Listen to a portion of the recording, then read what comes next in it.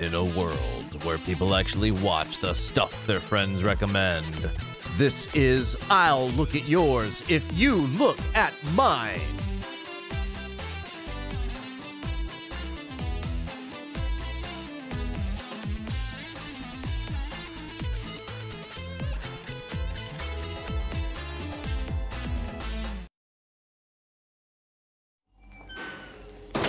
Do not touch the glass. Do not approach the glass. You pass him nothing but soft paper. No pencils or pens. No staples or paper clips in his paper. Use the sliding food carrier, no exceptions. If he attempts to pass you anything, do not accept it. Do you understand me? Yes, I understand, sir. I'm going to show you why we insist on such precautions. On the afternoon of July 8, 1981, he complained of chest pains and was taken to the dispensary. His mouthpiece and restraints were removed for an EKG. When the nurse leaned over him, he did this to her. The doctors managed to reset her jaw, more or less, save one of her eyes. His pulse never got above 85, even when he ate her tongue. Greetings, lookers! You know, my pulse never gets over 85 when I'm eating either. Welcome to this edition of I'll Look at Yours If You Look at Mine, the podcast that's one part movie discussion, one part game show, where we never know what we're watching next. I'll be your host, Ben Mitchell, and you can find me on Twitter and most social media with the handle @RedHenMedia1. Look for that red hen icon. And our theme for Series 5 is Osctoberfest, our daily double mashup of Oscar winners and Halloween. Today, we will be discussing a little movie called Silence of the Lambs, 1998, which is a crime drama thriller feature film now streaming on the Roku channel. And I actually own some lambs. It's true. And I can't get them to shut up. Very loud creatures, as it turns out. Pro tip, the only way to silence them is to save a senator's daughter from a deranged serial killer. So you can just put that gem in your pocket for later, just in case you ever need it. And I'm here today with my distinguished co-hosts, who are likely talking behind my back, so let's join their conversation already in progress. Hey, gang! Yay! Hello. Series 5. Series Yeah. 5. We did it. Yep, here we are. She's simultaneously credible and incredible. The anomaly, Kat Ramirez. Hey, y'all. Just like I'm always real with my friends and family, I'll always keep it real with y'all, too. It's always grateful to be here. Especially grateful to have you. And the provocative one, Mr. Devin Schwartz. The game, Clarice, is on. Chilling. Chilling. I won't be able to sleep tonight. Oh, God. And now for the entree, my good friend, the incendiary James Pepe. Hey everybody, it's me, James. And how do you guys play Beetle chess? If the Beatles move the pieces, it counts, right? I mean, how do you play it? That's what I'm saying. Yeah. I've always counted it, and then I always and if you land on what's the space in Monopoly? Free parking or whatever. Yeah, free parking. Yeah, you get all the cash in the middle. So that's a house rule. The house rules, yeah. Yeah, exactly. And with us also today is the irrepressible gentleman, Jim Scott. Hey, Jim. Hey, and greetings, gentle listeners and friends. Indeed, sir. Let's get this show on the road. Hey, Jim, can I get a, Hi. Hi. I need a rundown of your clients. Can you get that to me? Sure. Yeah? Yep. Okay. Our boss, Charles Miner, just demanded a rundown, and Jim from the office is here, and he just handed the dossier to Kat. So let's see what Kat has for us on The Silence of the Lambs. Take it away, Kat. Yeah, so The Silence of the Lambs is a 1991 rated R movie. It's about a young FBI cadet who must receive the help of an incarcerated and manipulative cannibal killer to help catch another serial killer, a madman who skins his victims. This stars Anthony Hopkins and Jodie Foster. I'm not sure if I'm saying that right. And with, the director is Jonathan Demme. And it was written by Thomas Harris, which was based off a novel. Some of the interesting trivia I found, one of the things that had happened during the film, it was between when Lecter and Starling had first met, and Anthony Hopkins was mocking her Southern accent. That was an improvised thing that actually the actress thought was him making fun of her Southern accent within the movie. So it wasn't until after that she like thanked him for generating such an honest reaction from her, because she genuinely was thinking he was mocking her Southern accent. And then the other interesting thing was that in preparation for the role, Anthony Hopkins studied files of serial killers, and he actually even visited prisons and studied convicted murderers and was present during some court hearings concerning like gruesome murders and serial killings. Oh my God. Wait. So did he do a Clarice and go to prisons and asylums and whatnot? Wow. Yeah, he said in preparation for Hopkins. the role. Yeah, Sir Anthony Impressive. Hopkins. Yeah. Yeah. Oh, sir. Yeah, and let me see. There was another one that I thought was really interesting.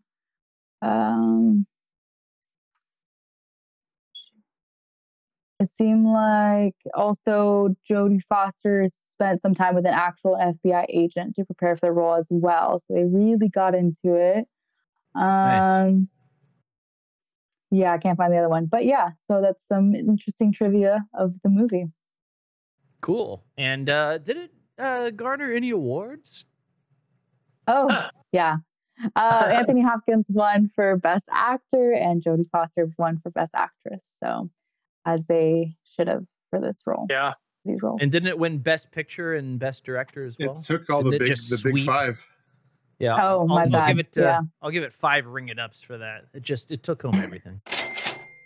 Just imagine that was 5. I'm not gonna abuse your ears. Does anyone know how many other rated R films have won Best Picture? Because I can't imagine it's been a lot. It's got to be a small number because rated R typically don't. Sounds like a job for Devin to Google. All right, yeah. Yeah, no, I wonder that too. That's a good point. Well, Exorcist won an Academy Award. I don't remember what for though. Yeah. Training Day too. I remember the other trivia fact that was really interesting was that Anthony Hopkins had like one of the most shortest screen times to win for Best Actor. Yeah, it wasn't that long. It surprised me. It was like 24 minutes, I think, in total. So 24 riveting minutes that last a lifetime. Well, even calling that a leading role is a little bit of a stretch, right? I would have thought it would have been, like supporting, and then she would have been the lead. I mean, she clearly was the lead. That is a bit strange, but I guess it was just his presence was so big that he does loom large. He does indeed. He is quite memorable. I hadn't seen this movie in quite some time, actually, so it was neat to see the takes a killer to catch a killer thing again in such a unique and original way at the time and groundbreaking. Devin, what do you got for us? Yeah, it looks like there are 29, actually. It was a fairly good number, including Moonlight was rated R, The Godfather Part 1 and 2, The Departed, American Beauty, Schindler's List. There's actually quite a few. I think also, more movies tended to get rated R back then. It's like it's been when it was more strict in the 70s and stuff. That's right. That was before the invention of PG-13. So exactly. And the 70s, like even this movie, was a gritty decade. Even this movie, I don't know if it really deserved the hard R, honestly. But anyway, there was, I think it probably was a little bit over that line, in my estimation, but not too much. Yeah, but when they showed the violence, it was pretty grotesque. Yeah, and the scene where he flung that was not be mentioned. Oh yeah. That was like, yikes. And the tuck job. But we'll get to that. Yeah. We'll get to that. We need to figure out who done it. But first, let's check what's in the news. We'll do some headlines. Yeah. So my headline was "It takes a killer to catch a killer." So what have you got for us, Devin? Lay a headline on us. Dermatologists hate him. This Illinois man unlocked the secrets to perfect skincare. Nice. Very good, sir. Well done. All right. Pepe, what have you got? Well, I found this headline, Silence of the Lambs, the best reviewed mukbang of all time. That's one hell of a mukbang. Yeah, rated 5 stars. It got a Michelin star. There we go. Yeah. All right. So what's in the news, Jim? Yeah, so I found this in a little snippet on the 3rd page near the editorials, and it reads, "Man in Glass Cage offers riveting conversation and carnival prizes if he guesses perfume you're wearing wrong." Yeah. You'll never guess. It's Chanel. It's like that joke about that guy who guesses women's weight by feeling their boobs, right? How can you tell? It's like, well, it doesn't matter. I mean, if I get it wrong, who cares? You know. Well, I always just assume that's how it's done. I mean, I think they learned that in medical school. So Yeah. But before we get too far into down into the gutter, let's figure out who done this sucker.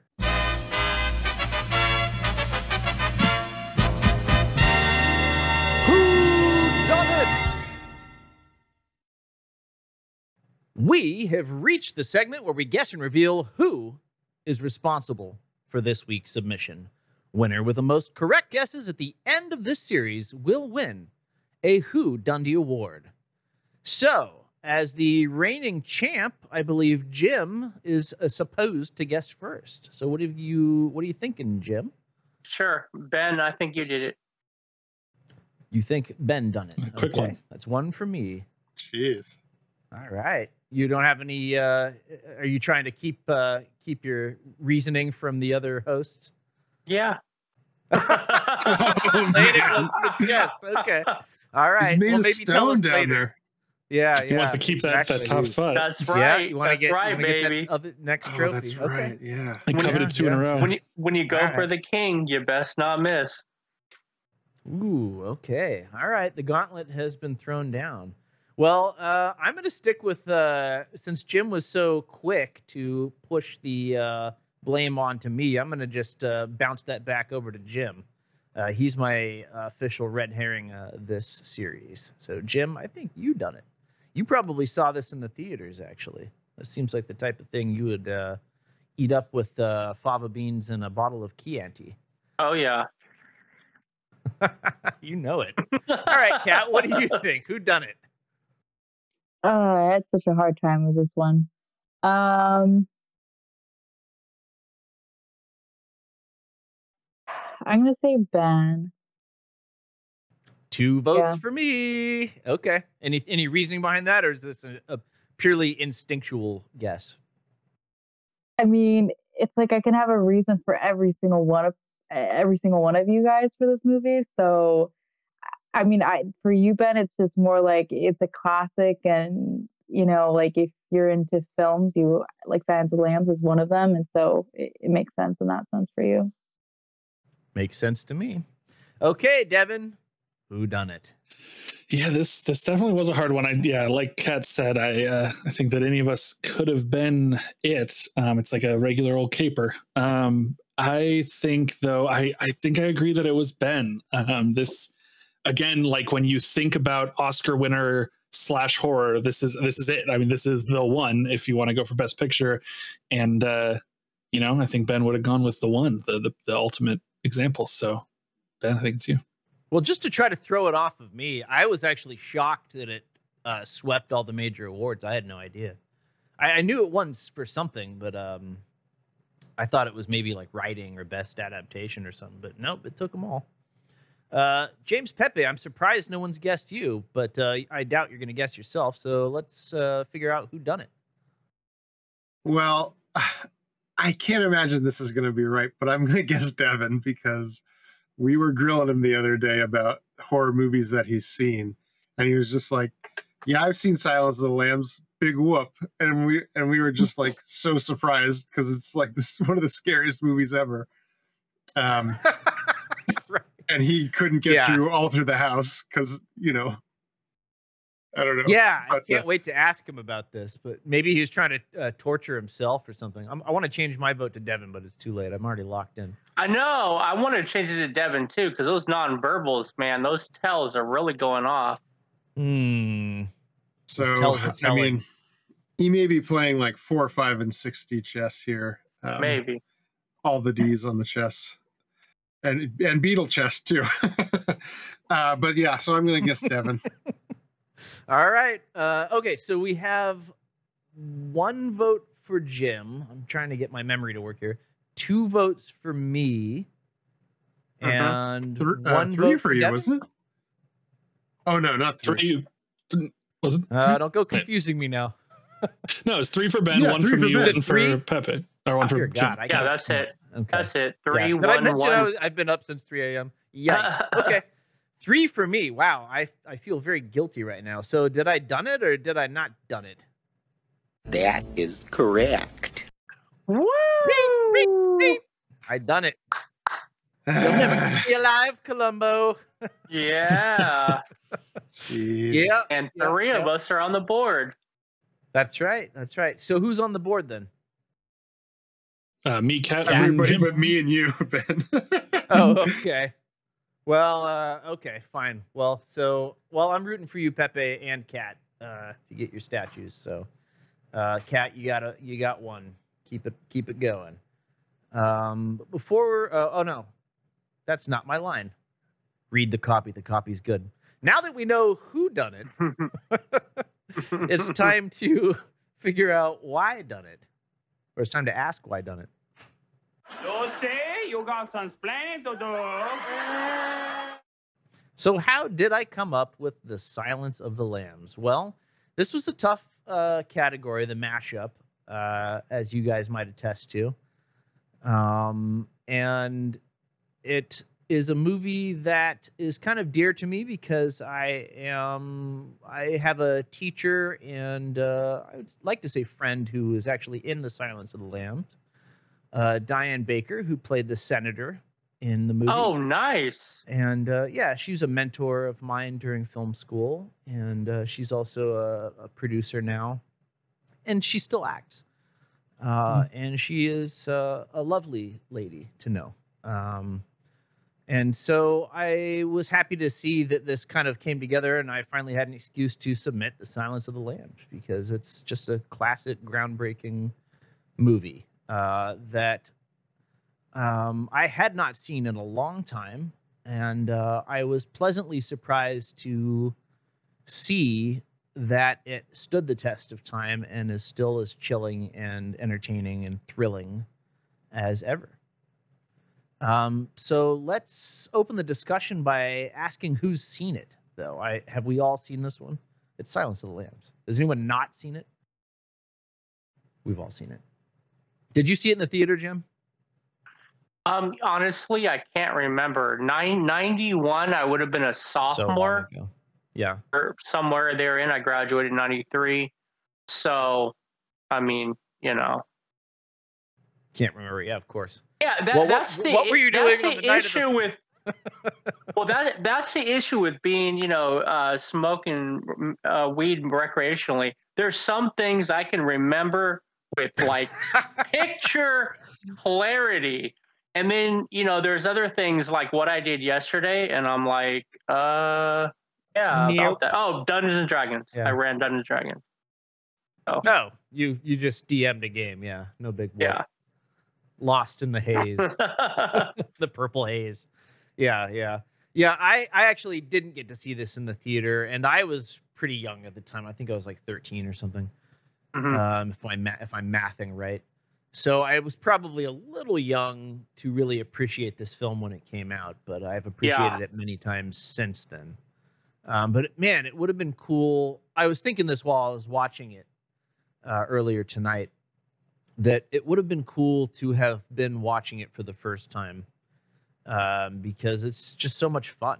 and it would have been Yes. nice to just. I kept thinking like, man, it would have been cool not to see this like twist coming or whatever, So does everyone love this movie or what? Do we have any Oh, haters yeah. in the room? I love this movie. This is a good movie. This is a good one. Definitely. Quid pro quo. Did everyone love it? Yeah. Oh, yeah. To answer your question, Ben, just looking back on it, and memory can be hazy and definitely very selective. But if I had to take a guess, I didn't see it at the movie theater. In fact, I don't think I seen it until later, because I'm thinking a sophomore in high school. My tastes around that time were still on Friday the 13th, Halloween type, slasher type movies, coupled Yeah, with this is different fare from that. yeah, for sure. yeah. Coupled with like Invasion of the Body Snatchers type horror, where people that are supposed to be your friends aren't really your friends, and you don't know what's what. So I liked that kind of horror. I think I didn't see it until later on, but I remember all of the hubbub around it. But that Me didn't too. make me It was big. want to watch it if I remember right. I think I've seen it later. Yeah.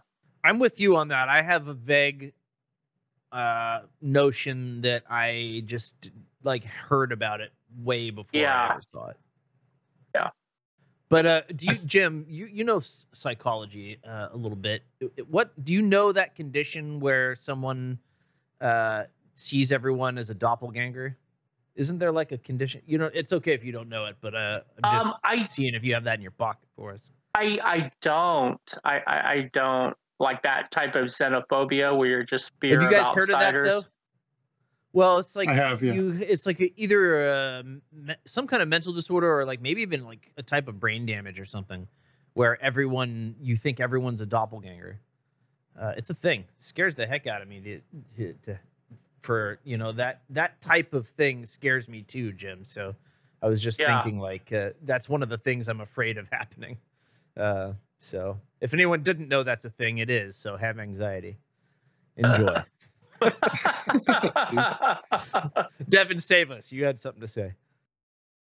Well, actually, I found the syndrome. It's called Capra or Capgra syndrome, also called imposter syndrome. Much easier to say. That's what you're thinking of.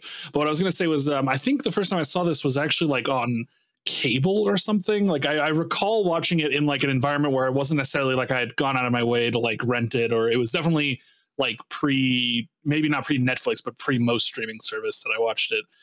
So it has been quite some time. But yeah, I remember watching it kind of passively, so I didn't remember a lot of it because I think I'd been watching it like on cable, maybe even caught it after the intro was already done or something. Good. Yeah, it had been long enough for me that a lot of the little fun details were kind of new again or whatever. How about everyone else? How is your guys' viewing? I watched it when I watched it when I was a kid, so watching it again for how long it's been. Yeah, I mean, like I wasn't like super super young, but I was probably, I don't know, 10. I mean, it's like I was still young, but that would be like would be like the minimum age you'd probably be able to appreciate something like this. Yeah, so I remember watching it, and obviously it's been a while since I've seen it last. And so I had like watching it, I'm like, oh, I remember that. I remember these scenes, but it kind of felt like I was watching the movie for the first time in that sense because it's been such a long time, and I also saw it as a kid too. And of course, my impression of things is like different. So, totally.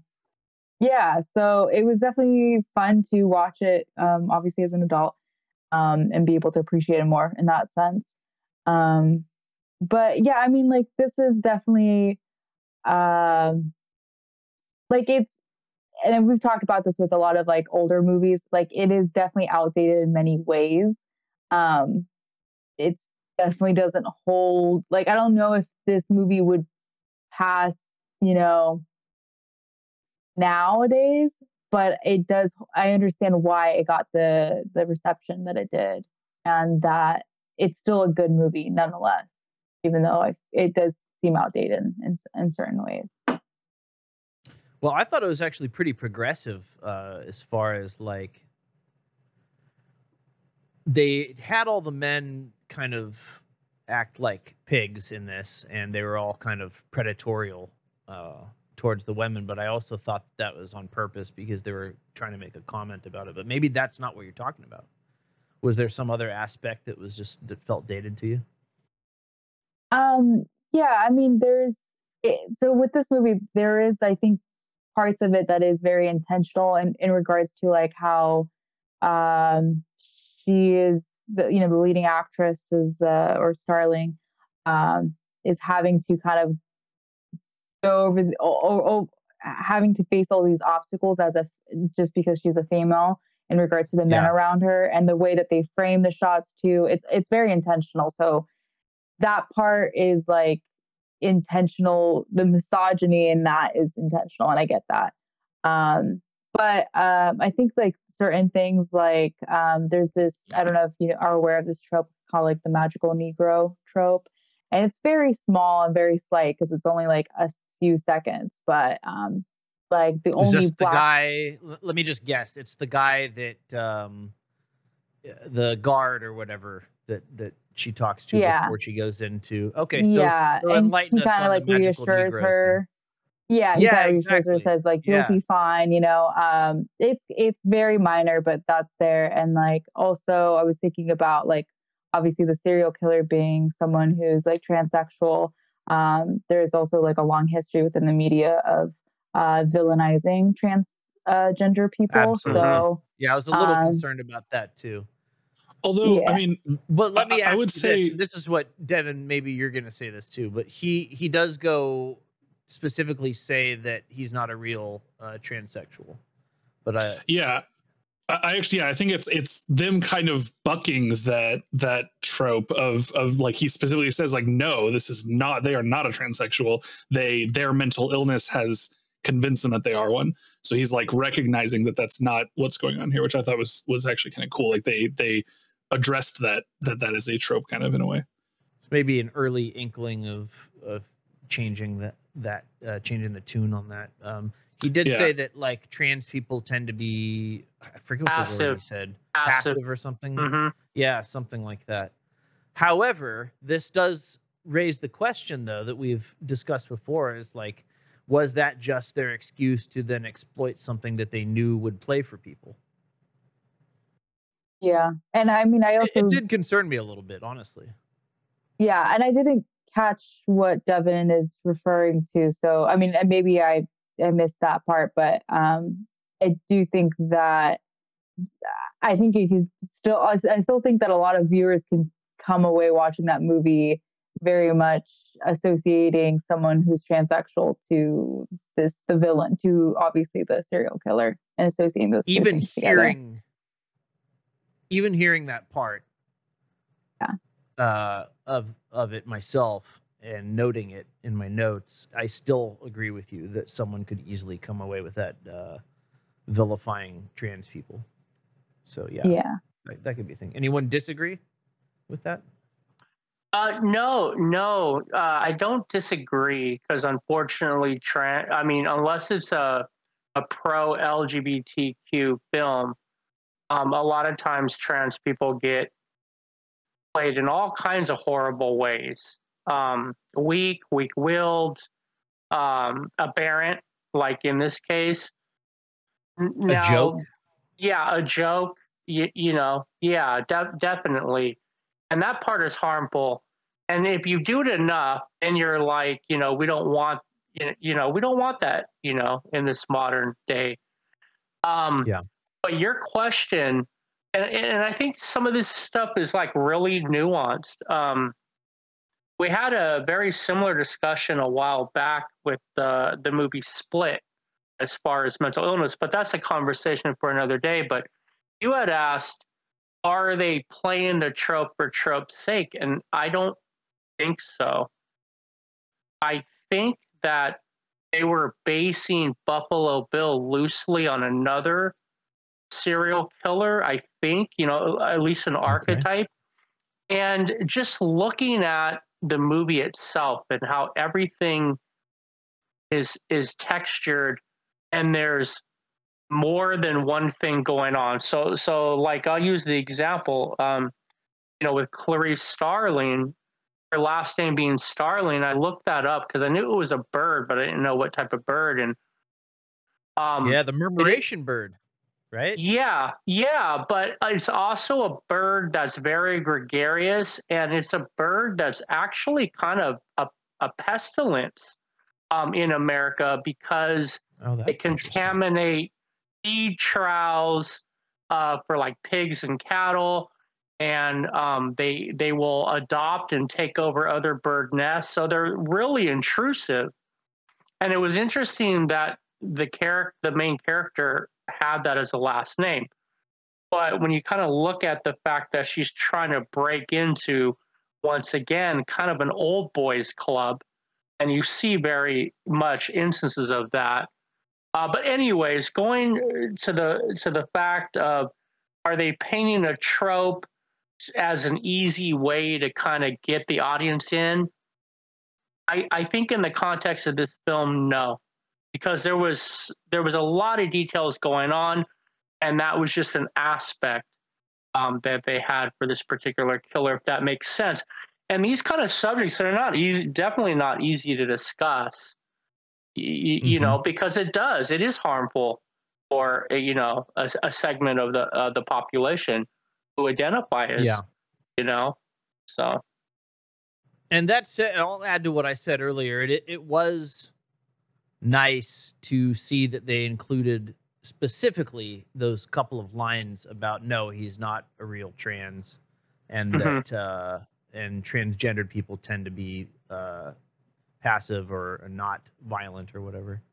It was almost like maybe a start of a turning point in that sense. So it was at least nice to see that. Sure. But yeah, you were saying about serial killers. I did notice the Ted Bundy method for kidnapping was in there. Yep. Where he feigns to be injured and needs help loading something into a car. That's what Ted Bundy did, and successfully, scare quotes, many times to kidnap young women. And so that was a real thing. Yeah, so there's one. Jeffrey Dahmer, to a certain extent. I mean, he didn't use that Ted Bundy methodology, but he was kind of unassuming. I think he was a little guy, and he would lure teenage young men and teenage boys into his house, and by adopting this very unassuming manner, he would get them. That guy did a good job of doing that, like playing real, like harmless. Yeah. Yeah, even when it was interesting in the just right at the beginning of the climax of the film, when he answers the door and it's the twist, the reveal that the FBI agent storming their house is the wrong one and that Clarice is at the correct house. He instantly goes into the mannerisms of golly gosh shucks, and it was very convincing. The acting this was very good. The one actor that I didn't like, though, I will say, that stuck out is the fella. I actually have a clip of him, but he did a better job there. The guy who was trying to calm down the supposed victim. Why don't I play that clip? Because that's actually his better line. Before that, it was like, boy, oh boy. This guy must have been like somebody's cousin or nephew or something. And that would be Looking Good. Oh, this is also, I've been quoting this movie and not realizing that I've been quoting it. There's this joke I do sometimes, like, oh yeah, you look real good. That's from this. This is from, I'm pretty sure that's where I got this line. He's alive. Sergeant Tate, he's alive. Get a hold of him where you can feel his hand, son. Talk to him. What do I say? It's Jim Pembry. Now talk to him, damn it. Lecter is missing and armed. Pembry, can you hear me? He took Boyle's gun. Pembry got off one round. There's a chance Lecter was hit. Keep breathing in and out. That's it. You're doing a good job. Oh, you look real good there. Yeah, you look real good.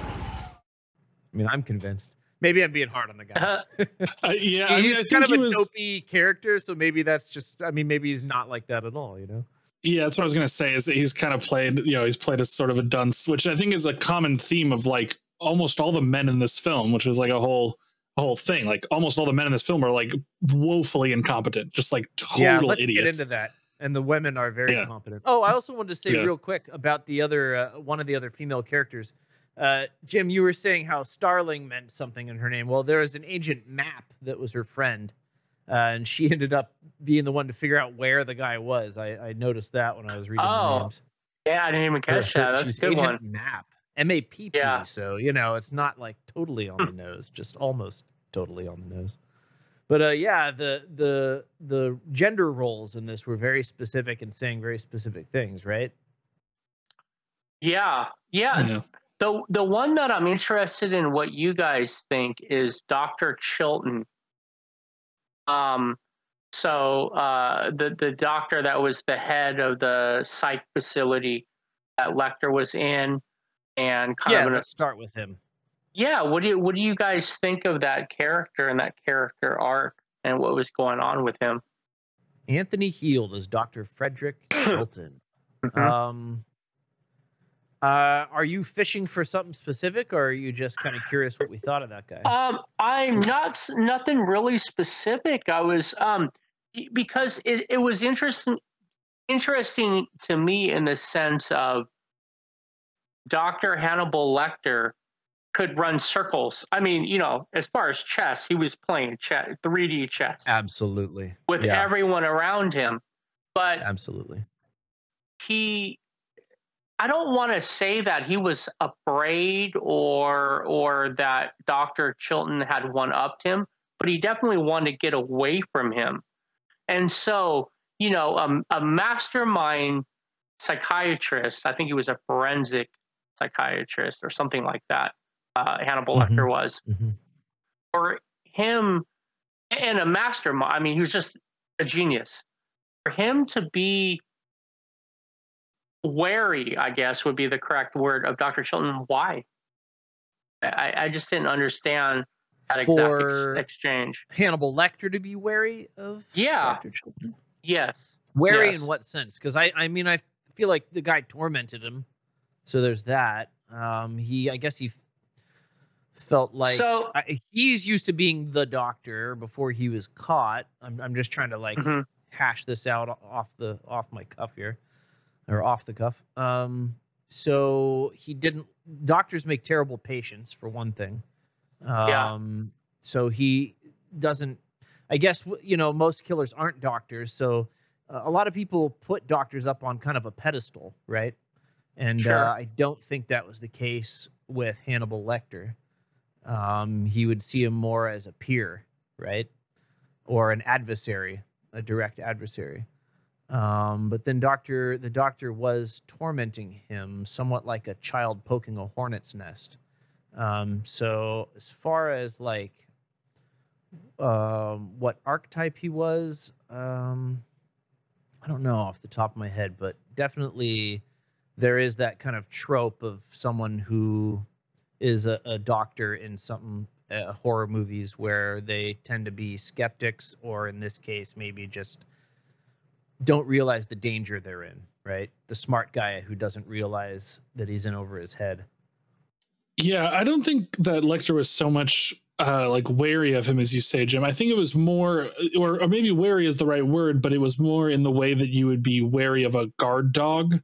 Like I don't think Lecter saw him as intelligent at all, because like we know that Lecter doesn't speak to him, like doesn't give him anything. Right. And here comes Starling, who like the minute she's in there, he knows she's smarter than Chilton. Like he instantly detects like, oh, you know more about psychology than that guy. I'll talk to you.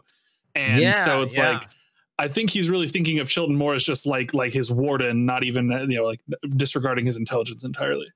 He also reminds me of the doctor from Terminator, the Terminator series, the psychiatrist from that. Similar type, right? Well, I think. Oh, sorry. Go ahead. Oh no! Go ahead. Well, I was going to say, I think the movie. So this is, I talk about this all the time, but I'm always thinking about how the movie wants us to feel about the different characters, and so I think the movie wanted us to dislike him, because the movie wanted us, even though Lecter is played as a villain, the movie wants us to have some. The movie wants us to endear him to in some way, and by making us hate this doctor character because he's such a jerk, and then him getting killed by Lecter is like a way for the audience to be okay with something that Lecter's doing, even though he's like such a villain in the movie. Yeah, That's is sort of how Lecter I an took it. anti-hero? Anti-hero, yep. I mean, I would say that's probably true. Maybe one of the worst we've seen, at least in this movie. I haven't seen. I vaguely remember some of the sequels to this, but I couldn't tell you really. I remember a scene where someone was hanging in a church or something. That's about it. Oh, that's Wasn't it? Hannibal. Oh, I love these Okay. movies. I've read the books. I've watched the movies multiple times. Oh yeah, I was gonna ask Hannibal you is if anyone's great. read the book. Great. Hannibal Yeah, is great. okay. I haven't should seen any rewatch of them. those. I've always kind of assumed that they weren't like great, just because like people don't talk about them nearly as much as they talk about Silence of the Lambs. But also like Anthony Hopkins is in them, and like he's amazing to watch. Like I can't imagine he did a bad performance in them. So I don't know. I want to check him out. Not capable of doing a bad performance. Yeah, he's in Hannibal and he does it great. I don't know if it's just not talked about just because it's kind of lumped in when you talk about Silence of the Lambs. Sometimes Hannibal just becomes an extension of that, and he was phenomenal. I think he's on the loose, so it's fun to kind of watch him. And that was the sequel. Is that right? And then the Red Dragon was the prequel. Red Dragon was a prequel, and then Hannibal Rising is the prequel to that. Hannibal Rising is basically a young Hannibal Lecter, and kind of like his origin story, and that one is also based on Hannibal is a book, Hannibal Rising is a book, all by Thomas Harris. Unfortunately, and maybe Thomas Harris never plans to write another book. I haven't researched it, but if he is, he's another George R.R. Martin. Because we want to know what happens to Hannibal after the movie Hannibal, which I won't spoil for you guys, and we're left waiting. It's been years. So yeah, they definitely set up for a sequel at the end of this movie. Am I right? Yeah. I mean, just watching them walk off into I forget where they were, somewhere in the Caribbean or something, following Dr. Frederick Chilton. Yeah, that was fantastic. What a great ending. Kat, we haven't heard from you. What do you think of the gender roles in this? Let's go back to that. That was interesting to me because I'll just kick it off real quick by saying I didn't notice a lot of the misogyny back when I watched it last decades ago, and so this time that was one of those things. As you get older, you notice certain things, and that was very interesting to me to see how the gender roles played out, and every single guy hit on her in a kind of a crude or creepy kind of way. Like they were all kind of predatory. It wasn't just Hannibal Lecter. Yeah, I mean, of course, like as we said earlier, there's definitely intention with the way they the way they wrote the men in the script, to be creepy and to kind of make it obvious that they only kind of viewed her as this attractive woman and not really anything else. But I think there's definitely like parts about it that are more nuanced and are more subtle and more like undertones that make me question whether it was intentional within the writing or if it was unintentional. And I know we've talked about this before in the past of like what part of any like film when they include things like this is done intentionally and what is not. And I think that's kind of something I just question within this film. And also, as far as I hope it was intentional because it was everywhere. If it wasn't intentional, yikes! The 90s were way worse than I remembered. I think the blatant, like the obvious things, that the obvious misogynistic, sexist things were intentional. Like I think that's very much the case. It's more like certain undertones, certain certain like minor small things that were said that I'm like, I'm not sure if that was intentional or not. What about the touching? Every time someone touched her, it was like this close-up, creepy, like she shook the hand of the guy, even her like supposed mentor at the end, the false mentor, right? Because didn't Hannibal become kind of her mentor in a way? He shook her hand and kind of grabbed it in like a extra grabby, kind of creepy way. And there was other touches like that throughout the film. Yeah, I mean, I think that was probably like because they did close-ups on that, so that's like I feel like that's very intentional. Because when Hannibal also did that too, like the finger, I don't know, their fingers touch or something, and that was very much like close-up still shot. Oh, that was definitely, yeah. So he did it too. Yeah, it wasn't. So every guy in this, serial killer or not, doctor or not, and there was several doctors that hit on her. Come to think of it. Even the is it what is it what are the guys that study insects called? Entomologist or entomologist? I think so. Yeah. Is it entomologist? Ent or et? I don't know. I don't remember which one. Etymology is the word. Okay, yeah. Yeah. Yikes. That's the other one. I don't know. Or that's probably Latin. Etymology is the words. Yeah. Yeah. How words are broken in. What I was going to say was I feel that it was very intentional because, like, again, it's just all the things they included, and like I have never seen the male gaze so like palpably represented. Like even in modern overtly feminist movies, they do not display the male gaze as well as they did in this film. Like there is a scene when her mentor says like we shouldn't speak about this in front of the women, and they like go off into another room, which was an overtly misogynistic thing that he did. But then immediately after, when she's standing in the room alone, all the cops are like just checking her out, like just blatantly checking her out, and it like the shot lingers on her there, like clearly to let you see, like, look at all these guys checking her out, and like there's no other reason they would linger on her there for that long. If not to be like, I didn't take that to be what was going on in that scene. What do you think? Yeah, neither did I. But go ahead, Pepe. Well, I took it to mean that the way I read it was that like all those cops were in there like protecting that girl's dead body, and then she had to like kick them out, and they were looking at her like, "What the hell are you doing here?" Oh, no, not that one where they leave. Were they being the wolves, like not giving up the female kind of thing? I was talking about the earlier scene when they're at the funeral, and the FBI agent, her mentor, comes in and wants to talk to the sheriff, and the FBI and the sheriff leave the room and leave her alone with all the cops before they get to the body. There's like a lingering scene where all the cops like just kind of look at her. But I remember them ogling her during the scene when she asked them to leave the room too, or at least some of them were. They had a pretty like kind of on the nose, like checking her out, or hey baby, kind of. There's a couple of them. Yeah, I'd have to go back and look at it, but there was one of those two scenes. I got the impression that they weren't so much checking her out as just like looking at her and just being like, what are you gonna do here? Like, why are you here? It didn't, yeah, that was an impression that I got. It was a different type of misogyny. Like we're all men, you're a woman, you don't, what do you have to do with this case? You're not going to do anything. I'm thinking now, the more I'm remembering, I'm thinking it was more intentional, because they even had a scene after that where the guy was being the false mentor guy. I don't have his name in front of me. I'll have to look Jack, I think, maybe. Jack. Is it Jack Crawford? I think, yeah.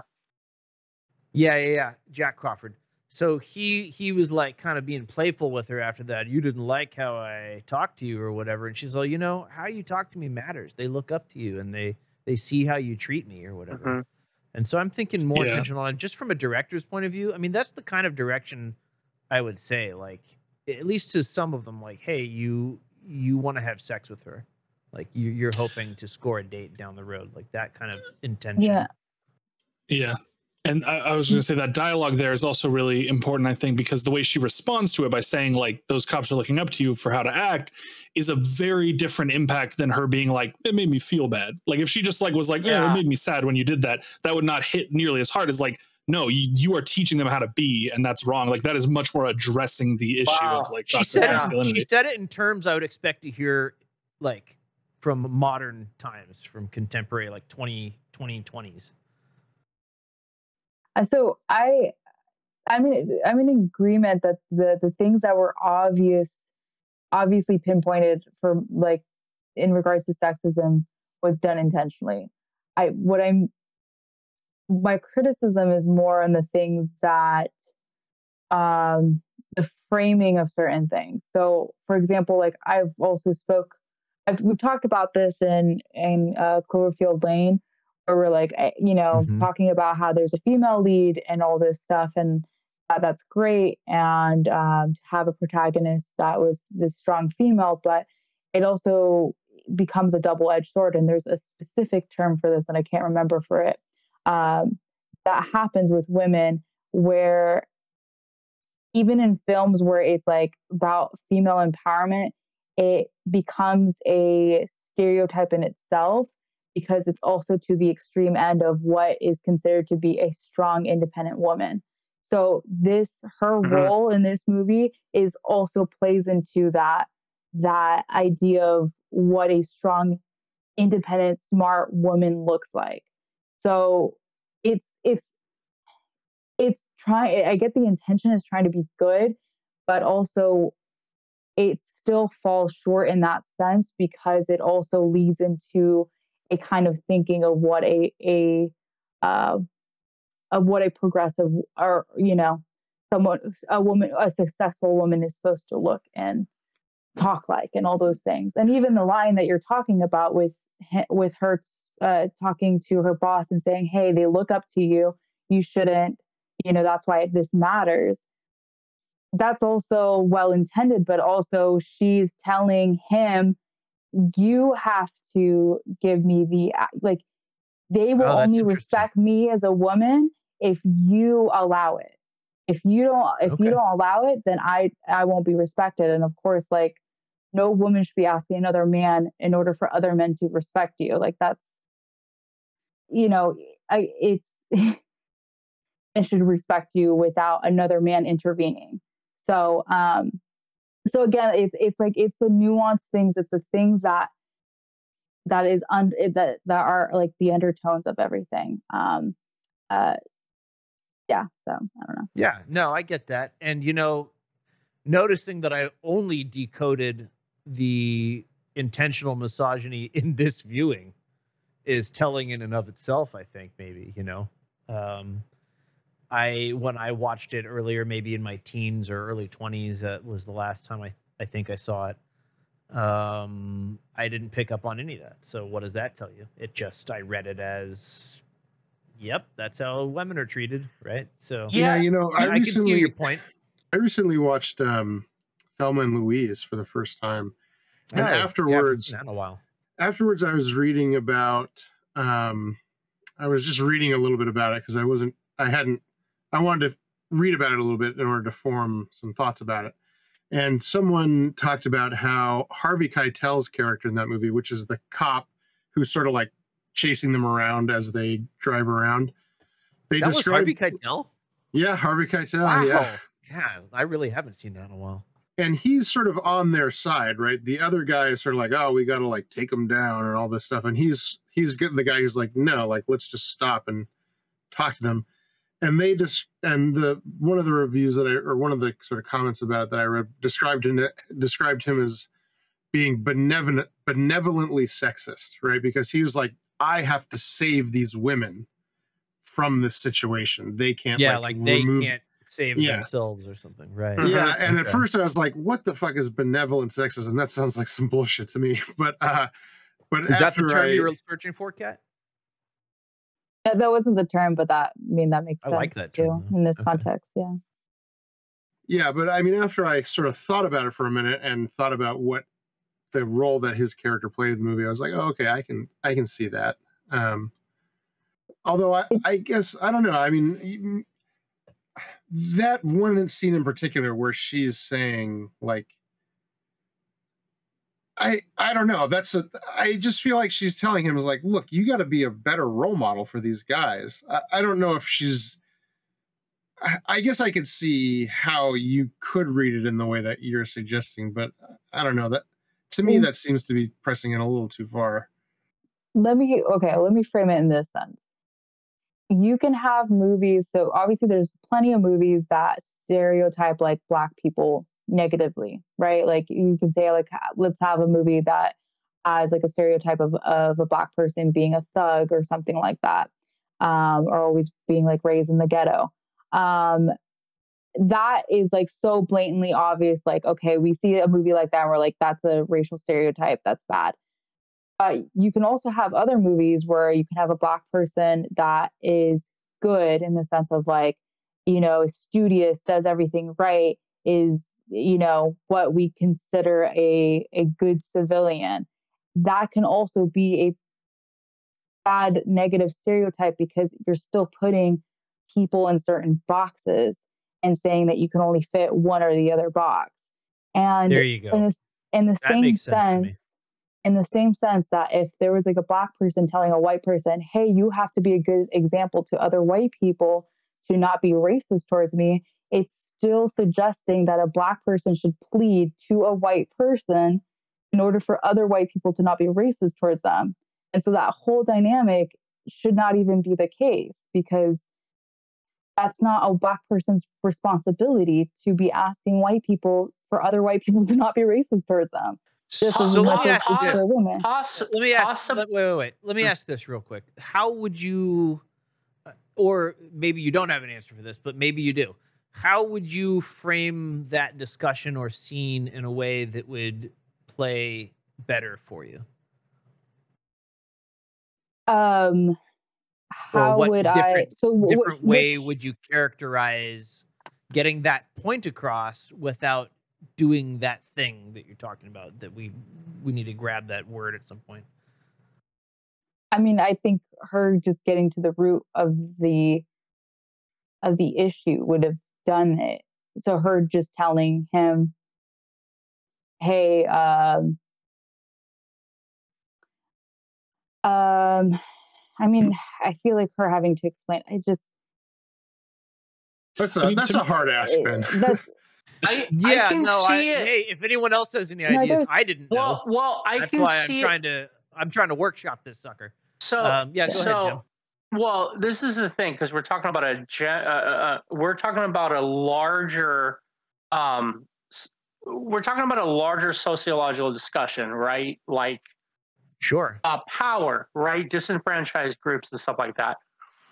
And when we look at media, and this is the thing that I have. I feel like sometimes we need to take a step back. Not all the time. There's definitely misogyny and a bunch of bullshit that happens in, movies and other mediums that need to be addressed, for sure. But sometimes when we are advocating for social change, sometimes we can only see that rather than, well, could it be something else? So in this example, in this very specific example, when she addresses Jack Crawford and says, hey, you're a role model, I can definitely see your point, Kat, that she is appealing to a male figure, almost like to give permission for her to be her, right? Or to be in that space. You can definitely see that. But I also see the instance of Jack Crawford represents the institution of power. He is a supervisor. He's a leader. He's got influence. So realms of other people look to him. So I also see it as possibly she was doing that very thing that you were talking about. She's reaching across the aisle by changing him. She's slightly changing the system. This very misogynistic system that is against female agents in the FBI, just to put it very specific. So I can see both angles. One is she shouldn't have to ask for permission. I can definitely see that. Agreed. But I can also see the where, like what Ben has been saying, oh, this is a very progressive film. She is reaching across the aisle and trying to change the systems themselves. and Jack Crawford Definitely ahead is of its symbolic of that system. So I'm not sure. If I might, I'm also not trying to put you on the spot. I'm generally trying to understand and like maybe learn something from this. So these are hard to discuss. This is a hard subject. It is. These are hard subjects to discuss because there's a lot of emotion involved too. I have apprehension about writing for women, so I want to avoid as many pitfalls as possible when I do that. And I'm actually thinking about taking on a female writing partner to get through some of this stuff, because I think there's never going to be. I'm never going to nail it 100%. There's always going to be stuff I missed. So, but if we can get to the root of something like this, that's helpful.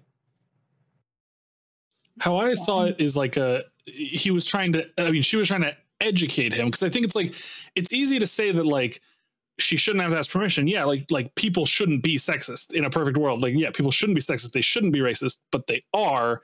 And the only way to stop it is to tell them that they're doing it. And that was her being like, you're being sexist. You need to not be sexist. That's the only way to keep people from being sexist, period. That's the only way, to tell them that they're doing it and to stop.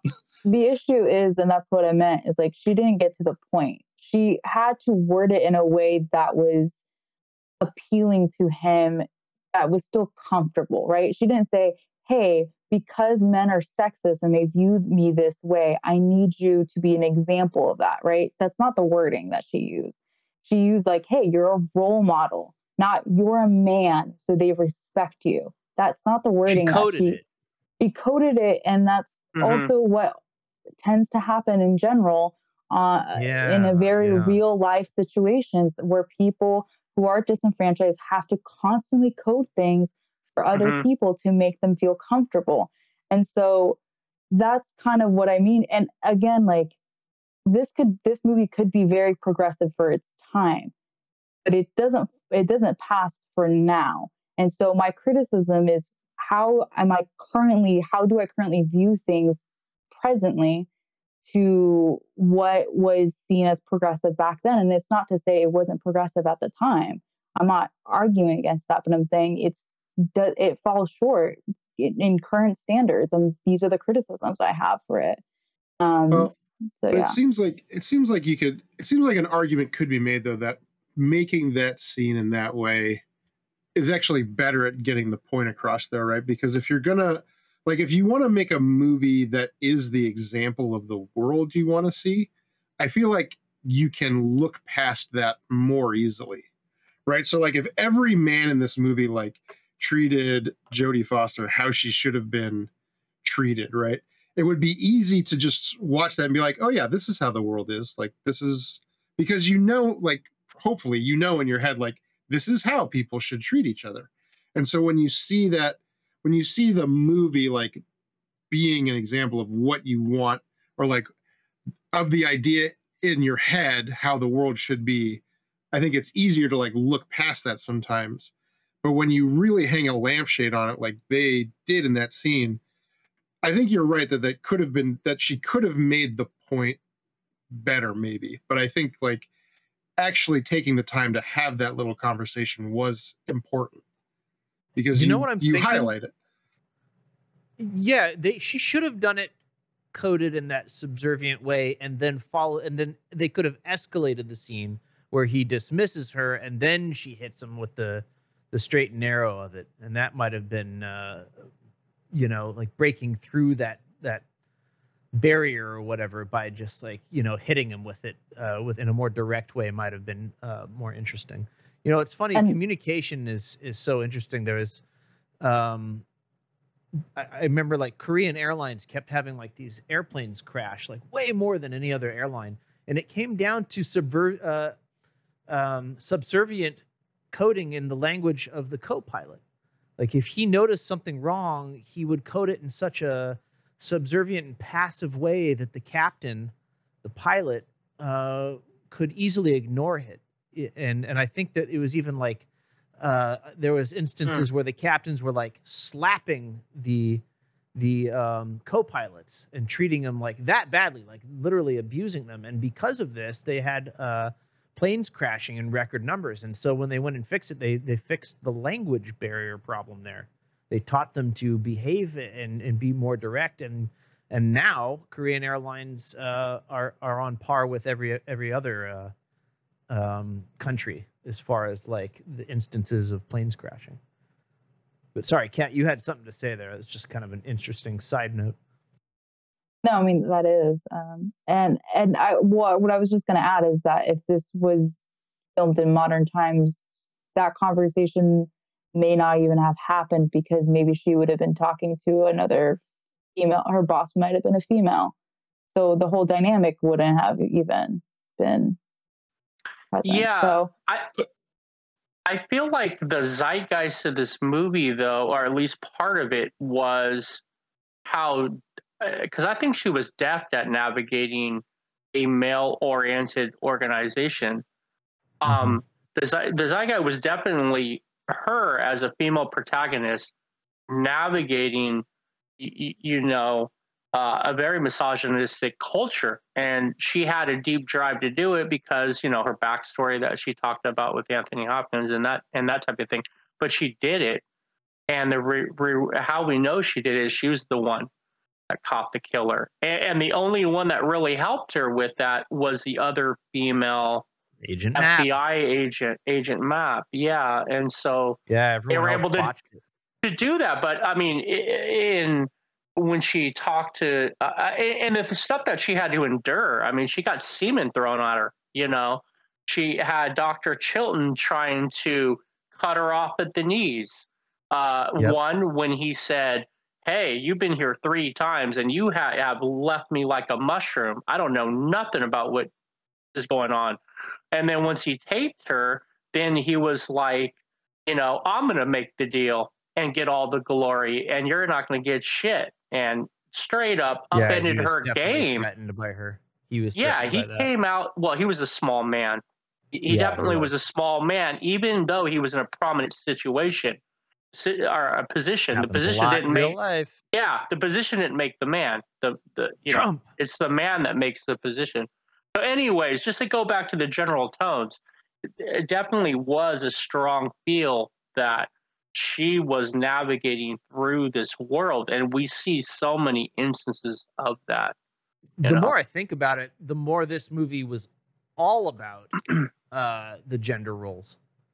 I mean, the thriller part and the serial killer stuff, like that was like the regular movie fare, but it was really the subtext was all about how the men interacted with the women, basically. Yeah. Even like Catherine Martin, the victim, I mean, she was like, "Hey, I'm going to save myself here." Like, she may have, I want to imagine that if Jodie Foster didn't show up, she had his dog and they cut that scene off, I almost wanted to see it play out where she rescues herself, I think she was headed in that direction. I think she was going to get him.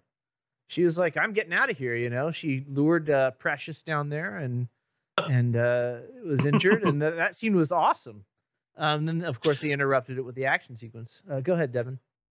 Yeah, I was just going to say, I also found it interesting. I realized kind of after the fact that the protagonist and antagonist being, Jodie Foster and Buffalo Bill, in a sense wants to be a woman, but not quite, as is established by Hannibal. And then Jodie, and her character in many ways wants to be a man. Again, not directly, but she wants to be her father. She was raised by her father. Her father dies at a pivotal age. She wants to become a cop, wants to become an FBI agent, wants to be accepted in this society. And so while not literally, she wants to be treated as the men around her are treated. And like those, that's the two sides of the same coin. Yeah. She wants that respect and she never gets it. Not even at the end. Yeah. Every single, all of them they're all motivated by wanting to have sex with Jodie Foster's character. Every single, rewatch it if you disagree. I saw it in every scene. Even the cops that left the room, the guys are giving her the heavy male gaze. Like, "Okay, we'll leave because I want to get in your pants." And that seemed to be the motivation for every single one. And that's just weird. I just want to be friends with Jodie Foster's character. Well, why is that?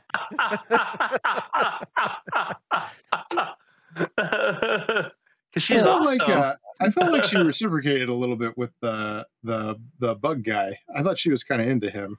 I thought he took a little bit of different tact with her, and that she was sort of more receptive to it. And I kind of like She that. was definitely more playful with it. Maybe she was attracted to him or something. She seemed definitely more friendly with him. But I wonder if she was exploiting that to get him to kind of simp for her and do her bidding. But but I don't know what her motivations were. I can't say for sure. But I mean, he definitely was just like very forward about hitting on her. But maybe it wasn't in such a creepy way. But I don't know. I feel like if I had to. Well, he was one of the few guys. Live in the situation where Jodie Foster is, that would just get old so fucking fast. So yeah, my sympathies to women that experience that, which is probably most of them. He was one of the few guys that wasn't in a position of authority over her. Good point. Which changes the dynamic, but he seemed like the least creepy about it, maybe, or something, because he was like forward about it. But I don't know. It's still like. She's trying to do her work and solve the case, and just there's an interruption in every fucking guy she interacts with, and it kind of just felt old to me. I think I'm sure that's he why, was a nice guy. Yeah, I think that's why, like, at least watching this movie, there was like, I don't know, like on a superficial level, of course, if I'm not thinking about it too deeply, like it was an entertaining, thrilling movie to watch. But on, when I'm thinking about, like the gender roles and everything, and it was so much of the movie that's why I came out of it being kind of apprehensive, in the sense of just like, I'm not really sure if I agree with the way they went about it, even if it was with good intentions. And I can acknowledge that there was good intentions, or in that it was intentional too. So yeah, and I think also there was one line from Hannibal where he said that the women, all the victims being women, was inconsequential. Oh, really? And that really struck me, because of the fact that it's like, this movie is all about females being murdered. Like this, I mean, this is clearly how does that wash? Like, it's a kind of hate crime towards women. Like, I mean, it's so I'm Wait, like, did Hannibal say that? Who said that it was inconsequential? He said it. Hannibal. Okay. Yeah, that doesn't wash. That's weird. Now I have to go back and watch that part. Well, I'm surprised you guys got on board so quickly with Hannibal, just like saying, "Oh yeah, he's not really a transsexual." I was not. I thought that was not. I guess fair. I didn't take it at face value. Well, what do you mean? Well, like, you don't think that was? Do you think he really was transgendered, or? I mean, maybe he was. I don't know. I don't want to put words in your mouth. Well, I guess what I mean is that, like, I think the biggest sticking point of this movie is like how we feel about Bill, because at the end of this movie, like, I remember the times in the past where I've watched it, I was just like, oh, this guy is like a terrifying Buffalo Bill. That, I mean, he's like a terrifying guy. He does terrible things to women, and he's just sort of like an all around like weirdo. Like, he's just a weird dude, right? Mm-hmm. But at the end of watching it this time, I was like so sad for him, right? Because you learn so much about him, about how like his family life was like so fucked up as a kid, and it's just like, he's not making these decisions. He's not like a fully functioning, like, he's not a fully functioning person, right? And Jodie Foster sort of made out to be a sort of a hero for like killing this guy, even though I don't know how else given the situation she was in, he was about to shoot her, she needed to shoot him. But I feel like the movie wanted us to feel like, yeah, good, she killed that guy. He was weird. He was like so different from us, And so that's like, that was the biggest sticking point that I have, is like, how are we supposed to feel about Buffalo Bill? Is he just supposed to be a monster and we're supposed to not like him? Because that's not the way I felt about him at the end of when I finished watching this movie.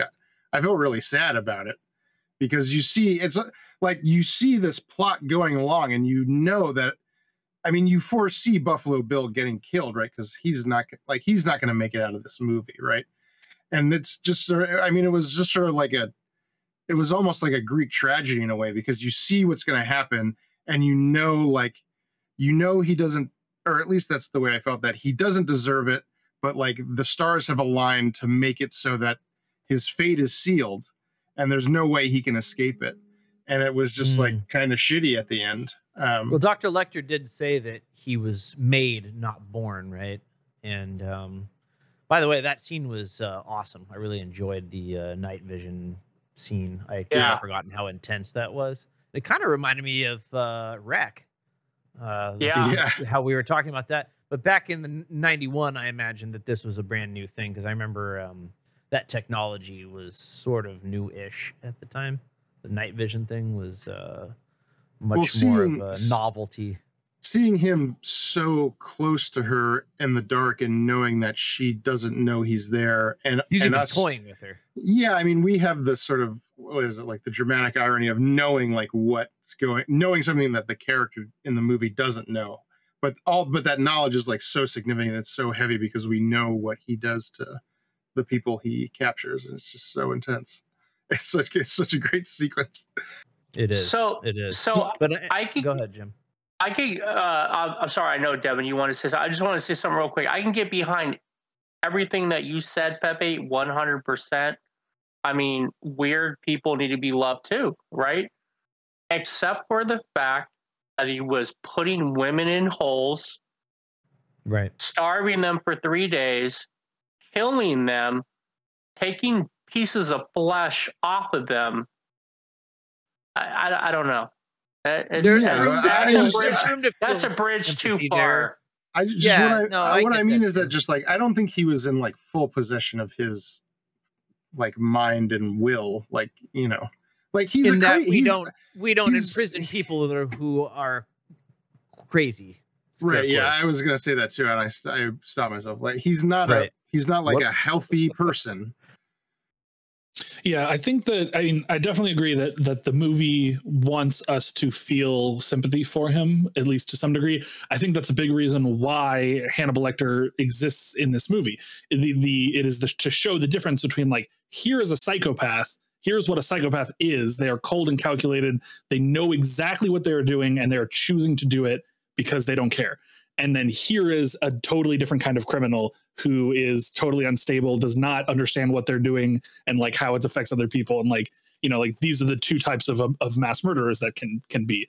And, you know, and I think that while they wanted us to feel sympathy, ultimately, I don't think they want us to like root for him, you know, obviously. Yeah, I don't think sympathy was like the primary emotion that this movie wanted us to have towards him, especially because it spent, especially towards the end of the movie, just like showing us like look at how weird this guy is. Watch this man who's like a weird kind of, as he as an actor is like he is an odd looking guy to kind of begin with, and then just like you're watching him like put on makeup, dress, like has the nipple piercing, which at the time was probably like mind blowing, you know, like you know, he's got the weird tattoos, and then he's dressed up in women's clothing, and then he does the whole thing where he pushes his dick behind his legs, and you know.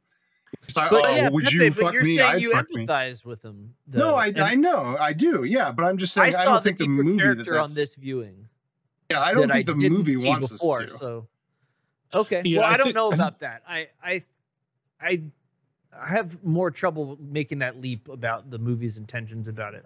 I didn't bring that judgment with me this time, and I didn't see it, and so maybe therefore I didn't see it kind of coded into the film that I'm supposed to feel that way, because I didn't feel that way.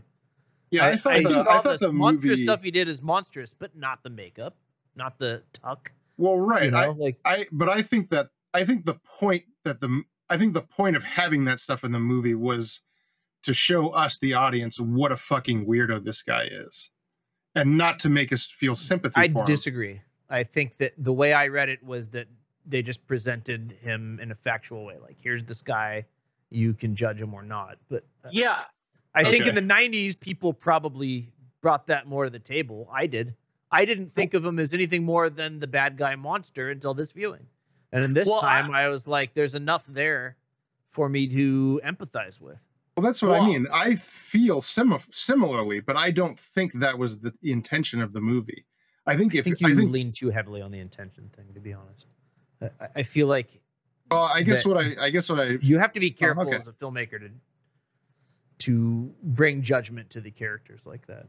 You're supposed to not. I see them not judging him from the filmmaking perspective, I guess is what I'm trying to say. Well, okay, I don't know. I guess I'm not making a statement about what's in the filmmaker's head. I guess I'm making a statement about what the movie conveyed to me. And it was that this movie wants me to think that this guy is a weirdo and should be like taken out of the gene pool. I don't personally agree with that. I think that he was a tragic character and it was sad at the end.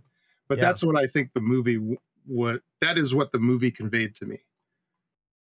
I guess that's what I'll say. But you're right. I shouldn't talk about what it. No, it did. But it didn't. Right? Because you empathized with him. Right. Because I was able to step away from what the movie was telling me about him. No, I don't think so. I don't know. I have trouble seeing eye to eye with you on that stuff, but that's okay. I get the point he's trying to make. The like a filmmaker can make a scary movie that they think is scary and they want to scare you, and then you watch it and you laugh at it because it's so bad and not scary at all. And it's like there can be that disconnect. And I think that given the time period this was made in, it's more likely that they wanted you to be weirded out by that stuff than not. I mean, I don't know. Maybe it's more likely.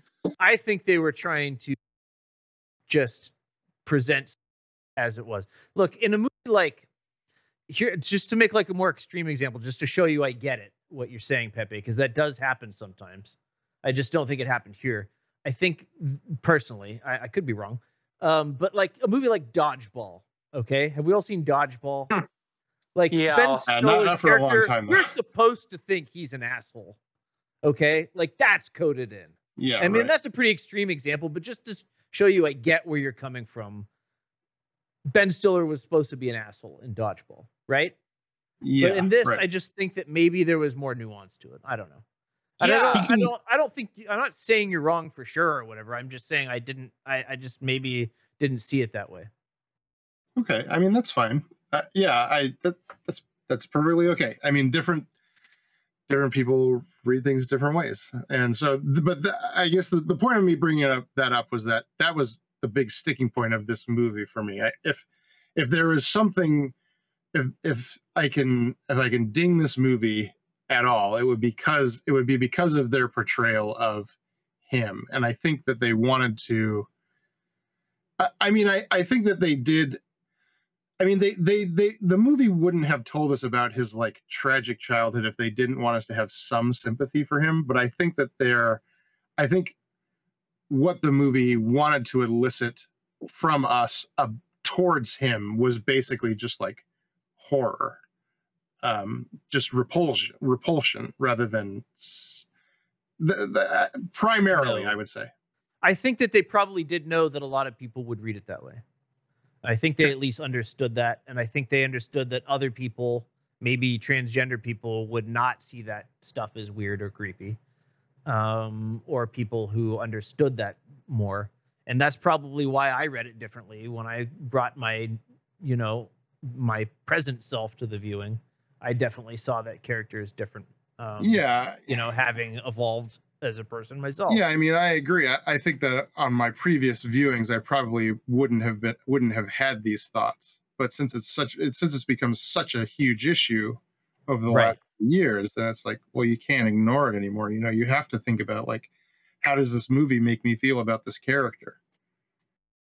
Speaking of how he's portrayed and like shifting to another weird thing, did you guys notice the swastikas in this movie? Yeah, the swastikas. They're very subtle. I almost feel like maybe that in like the edit room, some of them were kind of taken out, or like for some reason they couldn't show them for very long. But like there's two flashes. He has like a quilt on his bed that has like swastika stitched into it, literally on screen for like 2 seconds, if that. And then another point, there's like a printed out poster for some kind of event that has swastikas on it as well. Yeah. Not something they really played up, which is what makes me think maybe it got edited out, but it was weird. Do you think the thing that got edited out was the significance of that? Yeah, like symbology? something that overtly was like, this guy's a Nazi. Like, you know, Yeah, something they that wanted made to it make him sense. more easier to dislike, and so they're like, well, he'll just have some. He'll be a Nazi too. That kind of supports what you were saying, then, Pepe. I mean, I do think that they knew that people would read it that way. So, but I don't know if. I guess the part that I have trouble with is they want you to do that. I don't know if the want part is there, but I think they're definitely aware of how people will read it, or the majority, even at the time in the 90s, would read it. Well, speaking about what is in people's heads, I do that as a sort of shorthand. But what I really mean is that what I thought that the movie was trying to convey to me was this: that he was a weirdo. Yeah, and like I said, I can't tell you what is in their head and what their intention was. I could only. Like, that's why this is important, because we all have this text in common, and we talk about what it conveyed to us, and we like argue about it and try to suss out what the point was. Yeah, well, I guess my issue with that is there's a difference between what we bring to it and what, like, saying that that's what you think they want you to think. I just have trouble with that, because it just doesn't translate to how I see filmmaking. It's just not. That's the exact wrong thing that you want to do, unless maybe you're in a kind of a Ben Stiller kind of movie where you're playing cliches, because that's like the fast. That's all over cliche, this, but no, I mean, like, that kind of signaling in movies is like the art of it. Like there's like, no one feels ambiguously about Jodie Foster's character. No one feels ambiguously about the asshole doctor's character, and no one really. I mean, maybe you feel ambiguously about Hannibal's character just because you're like, well, he's so he has this sort of like charisma that even though you think he's a monster, you kind of like him, right? Like, maybe there's that ambiguity. But I mean, like, the way you feel towards characters is like a huge tool in movie making. I feel like there's intention there. Yeah, I mean, so that's so maybe I'm misunderstanding what you're saying then, because I feel like you have to put that into your movie. Like, how do I want the audience to feel about this character? Do I want them to like them? Do I want them to not like them? Like that, maybe I'm just completely wrong about this. You obviously have more. I don't think you are. I think we just come at it from two different angles, and it's harder for me to translate that into behind the camera making a thing like that.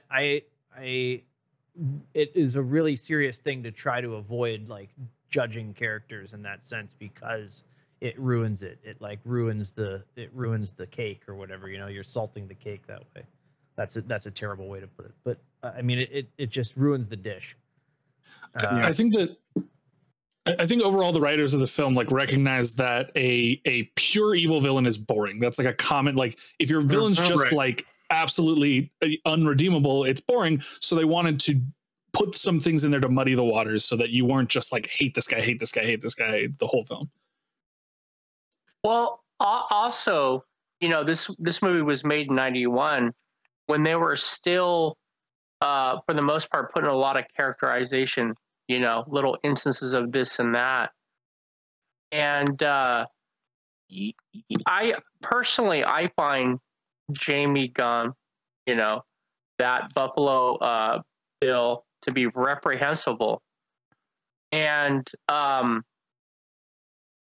in the scenes where he's applying the makeup and he's tucking and dancing around, it's eerie. And why is it eerie? Because the very first scene we get of Jamie Gumb is him luring that woman into that van and smacking her around to kidnap her.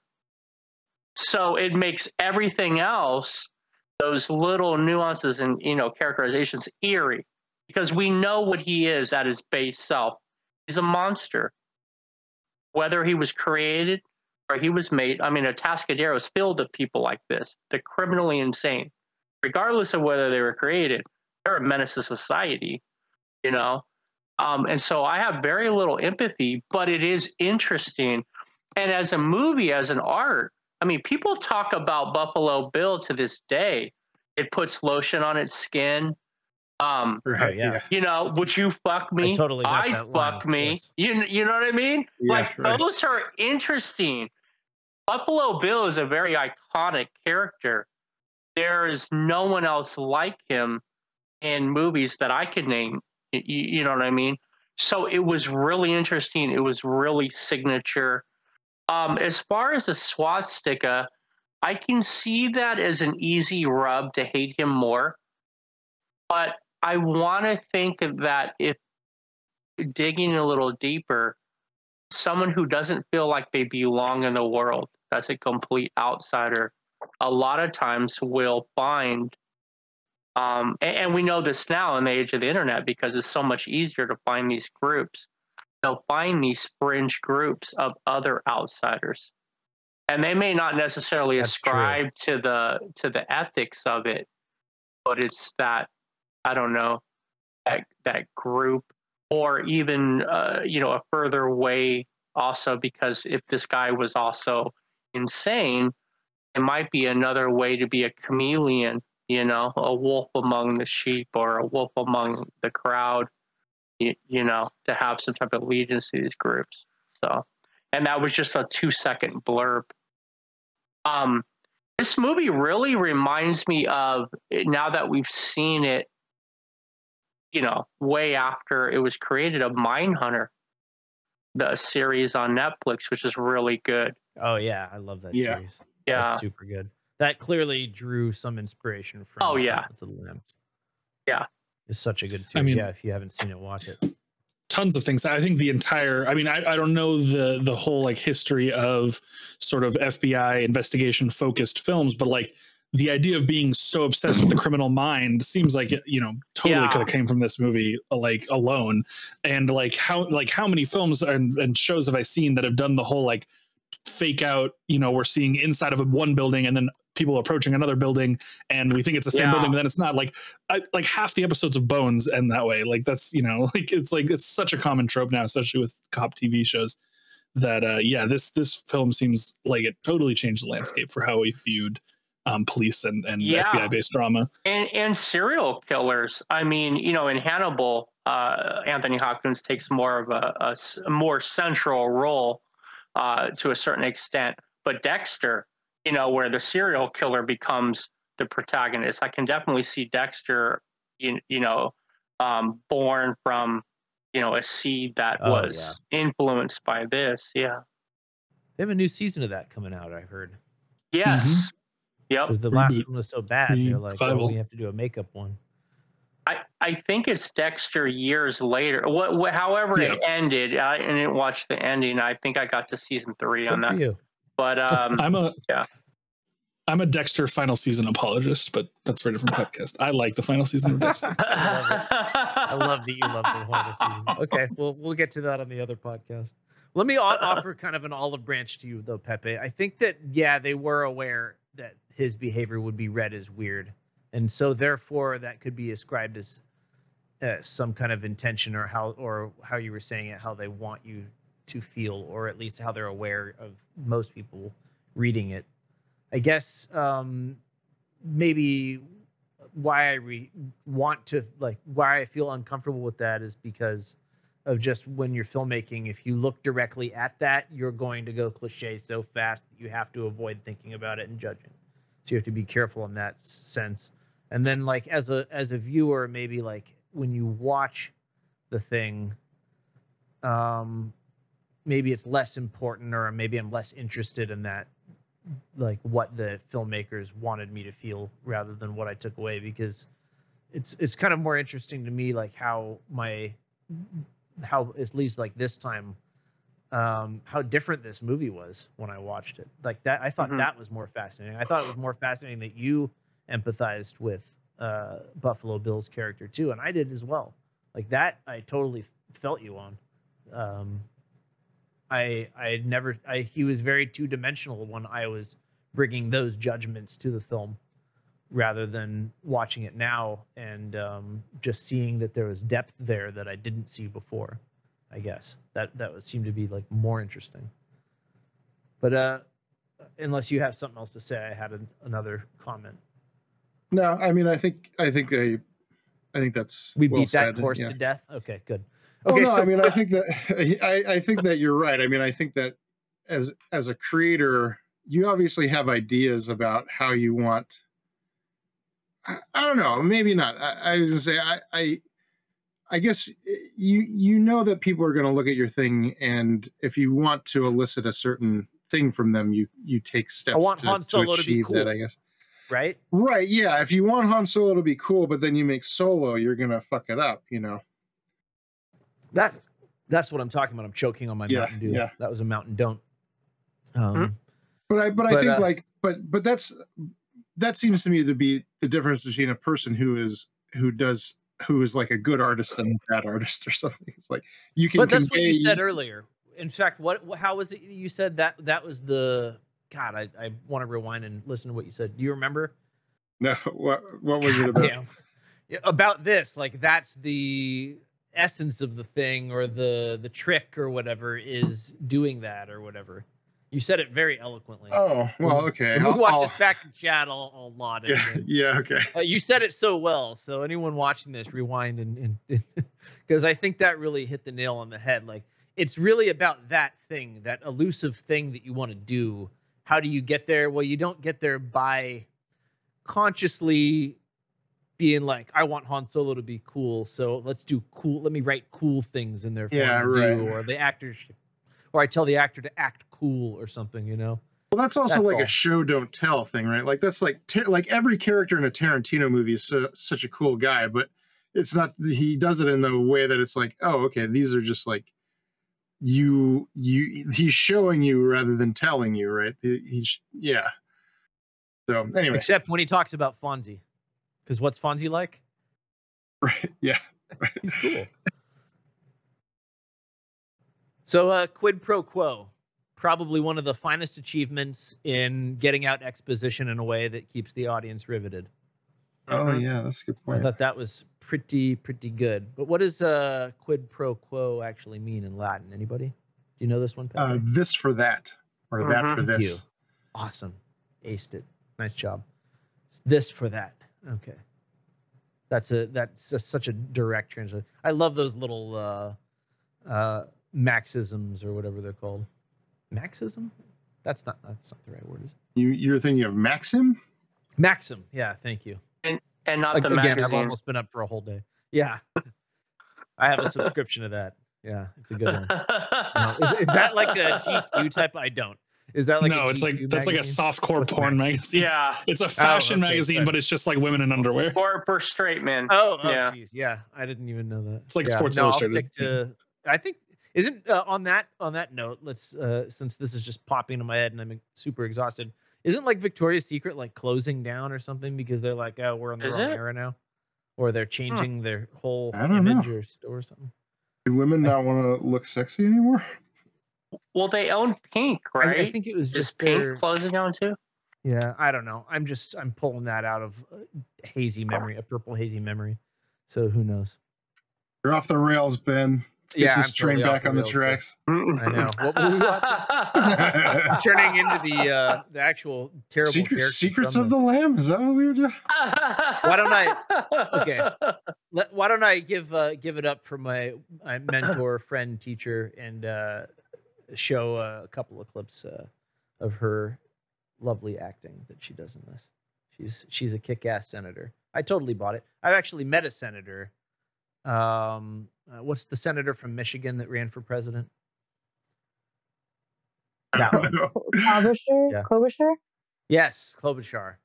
I met her, and it's interesting because senators, at least her, definitely had a kind of a heady. I tend to not be intimidated all that often, but I found myself almost speechless being in the presence of someone like that.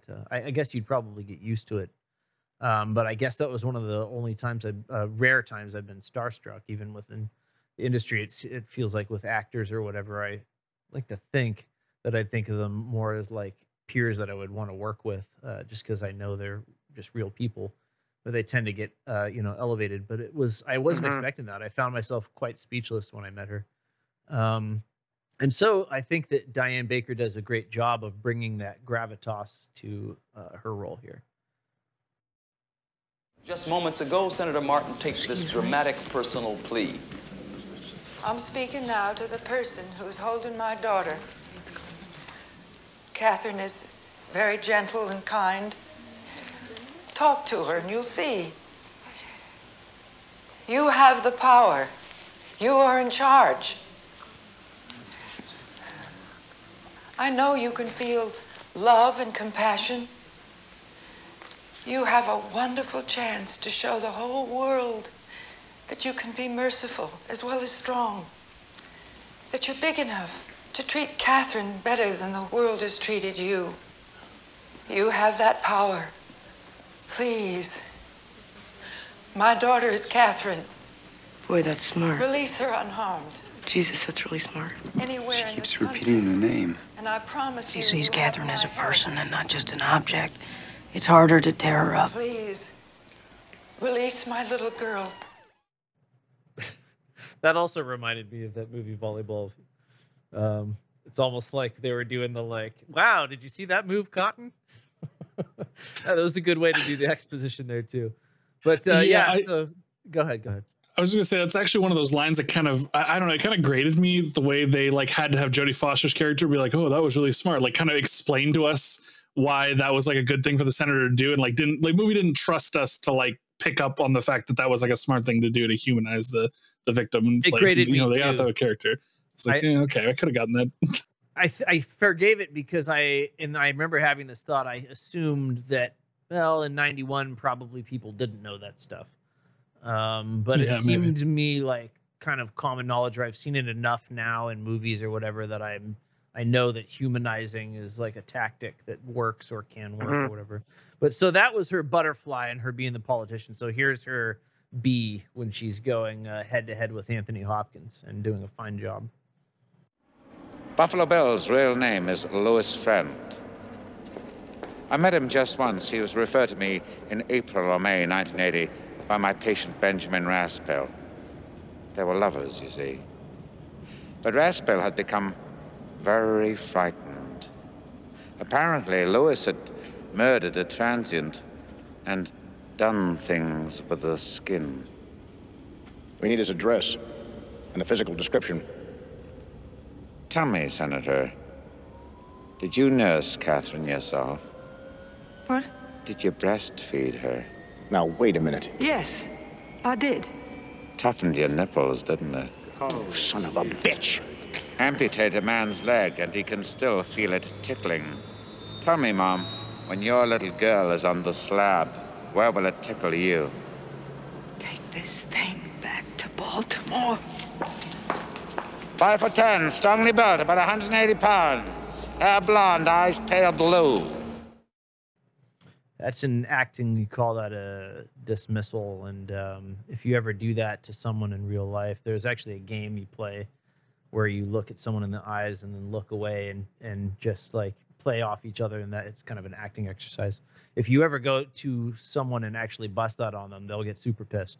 It's just like an ingrained human emotion. Nobody likes being dismissed. And so that did get a reaction out of Anthony Hopkins. So well done. Let's go to, unless you guys had anything else to add. I was just going to say, so that's very interesting. And I didn't see it until you just played the clip. But there is very much a power exchange between Jodie Foster and Hannibal Lecter. And I would say Jodie Foster wins, right? Because she gets the goal.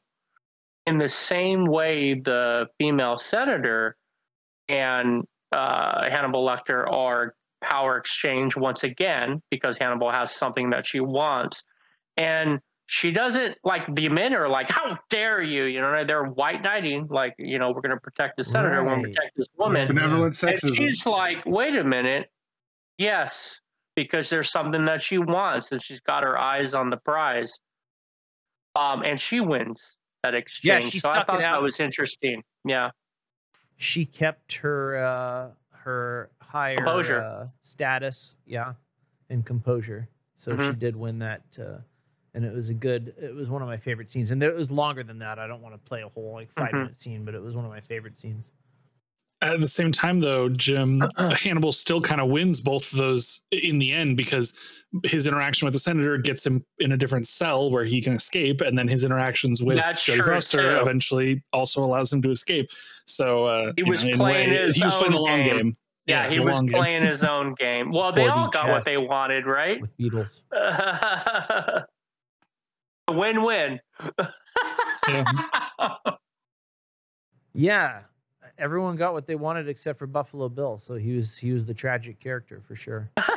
Along with the women that what wasn't one of the most horrifying. Let's talk about some gore and stuff, some gorifying stuff.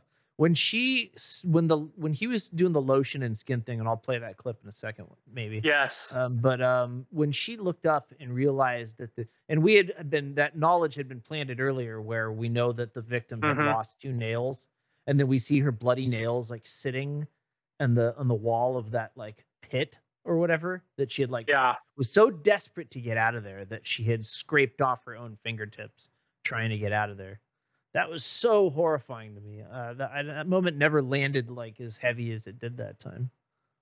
Yeah, something about fingernails and teeth, I feel like are the most, when it comes to like injuries or gore in movies, those are always the worst, because it's just like, This movie, the movie's so good at hyping up Hannibal Lecter and Buffalo Bill. It's so good. Yeah. The movie's such a good hype man for those 2 characters that you're so terrified of them that just like that moment when you realize Hannibal Lecter is out of his handcuffs, you're just like, oh, these cops are fucked. Everything's fucked. All these guys are fucked. Such a good scene. Man, it's so scary. They layer in these excellent twists that I wish I didn't know were coming, because they're so good. Yeah. And I was almost hoping that one of us hadn't seen this before, so that I could ask how it played for him, because I don't remember how impactful it was, so I don't even want to say how many years ago when I first saw this on VHS. On the little 4:3 TV at home. They do the thing too that you mentioned before, where it's like, if you tell a joke on screen, the people in the movie better laugh at it, right? Oh, if you have the people in the movie laughing, you better make sure that the audience is going to laugh. Yeah. I feel like they were doing something similar, because everybody in the movie was scared of Lecter.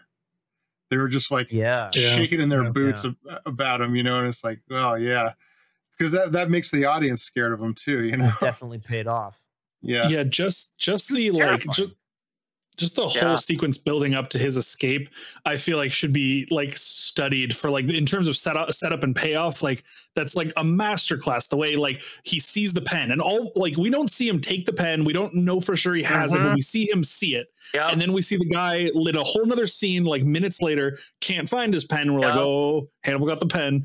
And then it's like another like 5 minutes later, then we see him handcuffing him, and he pulls the pin out of his mouth, and it's like, oh, he has the pin. Like it builds up so beautifully. It takes like that whole sequence takes like 40 minutes of the film to like get each little element displayed up to the breakout sequence. It's so beautiful. This is some movie making and some writing. I should give credit there.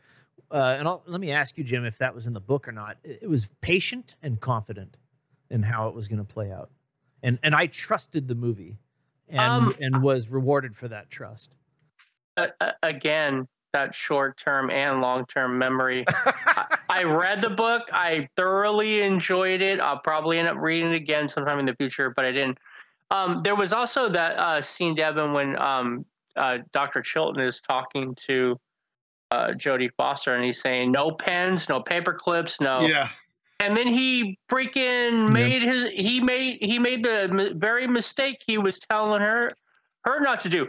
But this opened up, not only is it a payoff for the movie, but it sets up the backdrop to a whole nother movie. It's excellent. Like Hannibal Out in the Wild is excellent. that whole sequence of for sure. The whole sequence of him walking her down into the like depths of that hospital, and him like it's such an anxiety inducing sequence, because I love that. he's from the beginning. Like you're already anxious about him because he's a prick, and you don't like him, but you do like Starling, right? And so there's already, just like them two being together and interacting is just like, ah, God, I wish this wasn't happening to this character that I like. But then him just like rattling off all these things about what you can and can't do to this man who's in a glass box, who's like, yeah, oh man. And then seeing her just be so scared and like her not wanting to get close to the glass, Oh man, it's it's so he's like good. Closer. He urges her to come closer, and he knows he's scaring her, and he likes it. I think. Yeah, that whole setup is great. Isn't he like a Batman level villain, or maybe even surpassing that? Like, this is a guy who you would almost expect to see, or you might call a super villain in that sense. As far as you can push it and still feel like it's grounded in reality, Yeah. Yeah, it's good. And I mean, like the thing where he shows her the picture too, and it's just like, oh, I wonder what that picture is, and they don't show it, so you don't know. Oh man, it's such a good buildup. And then she has to walk past all those other guys, and you're like, fuck, what did these other guys do? Yeah. Oh yeah, and they went there too with some gross stuff that you still believe would happen, but I was like, it actually gave me a little bit of confidence, because it's like, well, like, can you write this stuff and will it play like you almost feel guilty writing a scene like that, okay? Even though it's like inevitably, or not inevitably, but at least in this case it works, and it doesn't like hurt it. It's like, that's probably something that some sicko would do, and subsequently, I've seen shows about prison where guys do that to female guards or whatever, or like visitors or whatever. So it's a thing, but they went there, and like the tuck scene was another went there moment, and I was like, all right, well, that kind of emboldened me to like write things like that, so long as they work within the context of the film and actually add to it, rather than just trying to like put that stuff in there just for shock value. Yeah. And the comeuppance that guy gets too is amazing. That Hannibal talks him to death. So good. Oh my God, that was accidental. That was not intended. I'm talking about a Batman that was good. Villain. But yeah, that he could just talk to him and convince him to swallow his own tongue. Yeah, not just kill himself. Swallow your own tongue. I know. It's like, he's almost supernatural. He's like this supernatural. But that, where's Lecter? Where is he? But that also added that anti-hero element. They were able to establish a little bit about that, because Hannibal doesn't just kill indiscriminately. Which you would see in the later movie, but he selects his victims along certain lines, and he's got a code. Oh, okay. Right. He's got a code of sorts. So see, this is the part where the author probably already knew all that code and just didn't put it into the text. And then now, since it took off and was popular, and he probably already had planned to write sequels anyway. Like he was able to take his time then and kind of explore that stuff, overtly. I love that. Yeah, Hannibal being such a like cool character makes it hard to like one of the things about this movie that I didn't really feel scared at all. Like I don't feel like it's a scary movie, just because like I don't know, I watch Hannibal like I would watch a TED Talk. Like I'm hanging on every word. I think it's like just interesting to listen to him, and it's like and I mean, like Buffalo Bill is scary in a sense, but it's like we don't see him do a lot of like truly terrifying things. Like even when he beats the woman unconscious, it's like off screen. He's in the van, you just hear it. And then you see the aftermath of her trying to claw her way out, but you don't actually see her trying to do it. And so like a lot of his most like heinous things that he does are not like shown to us at all. We don't see him skinning anyone. It's all aftermath. No, and I noticed things like that more on this viewing as well. I think this is the first time I've seen it since I went to film school. So I did notice more like what they showed and what they chose not to show. Another one was when they were like getting into the cadaver and like looking it over, they didn't show a lot. Whereas like, I think maybe I would have expected them to show that just for more like to be more gross or whatever. But they only showed the parts they needed to. And that was almost worse. And then when they what they did show was them like the mouth, like they'd show a close up of the mouth or a close up of the hand, and then they pull the bug out and the moth out of her mouth or whatever. So that was interesting to me too. And yeah, what gore they showed and what they didn't, it was all very calculated, I think. Yeah, it was more atmospherically scary than it was more overtly scary. Yeah. And you're right. There was that like duality where it was like, yeah, he's a terrifying guy, but damn, is he interesting to listen to? Yeah. Good stuff. I'm gonna just play one more clip because we're like going pretty long here. So I'll just play the last clip. How about that? There's so much. A lot of people have seen this anyway, but this is always a fun one to go out on. So spoiler alert: this is the ending that definitely sets up for an awesome sequel. Starling. Well, Clarice, have the lambs stopped screaming? Dr. Lecter. Don't bother with the trace. I won't be on long enough. Where are you, Dr. Lecter? I have no plans to call on you, Clarice. The world's more interesting with you in it. So you take care now to extend me the same courtesy. You know I can't make that promise. I do wish we could chat longer, but I'm having an old friend for dinner. Bye. Dr. Lecter. Dr. Lecter. Dr. Lecter. Dr. Lecter. Marie. Old friend for dinner. He who would pun would pick a pocket. Murray. Was that a fun good way? Yeah, there you go. Thank you. Oh, Pepe. Awesome. Do it so much in movies. Nailed it. Yeah. What a good way to keep someone from tracing your call. Just be like, hey, don't trace it, don't bother. Like you can just say that. I don't know anything about how call tracing really works. I bet it's a lot faster today than it was back then. Yeah.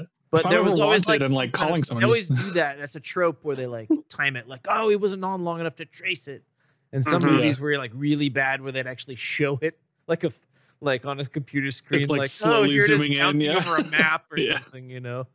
Like, oh, well, is it in Albuquerque? Is it in Sheboygan? Is it in Chattanooga? That's almost as bad as the enhance cliche. Yeah, right. The enhance. Or what was which that? is not which is real now, actually. The AI enhanced. Yeah, I guess sort of, yeah.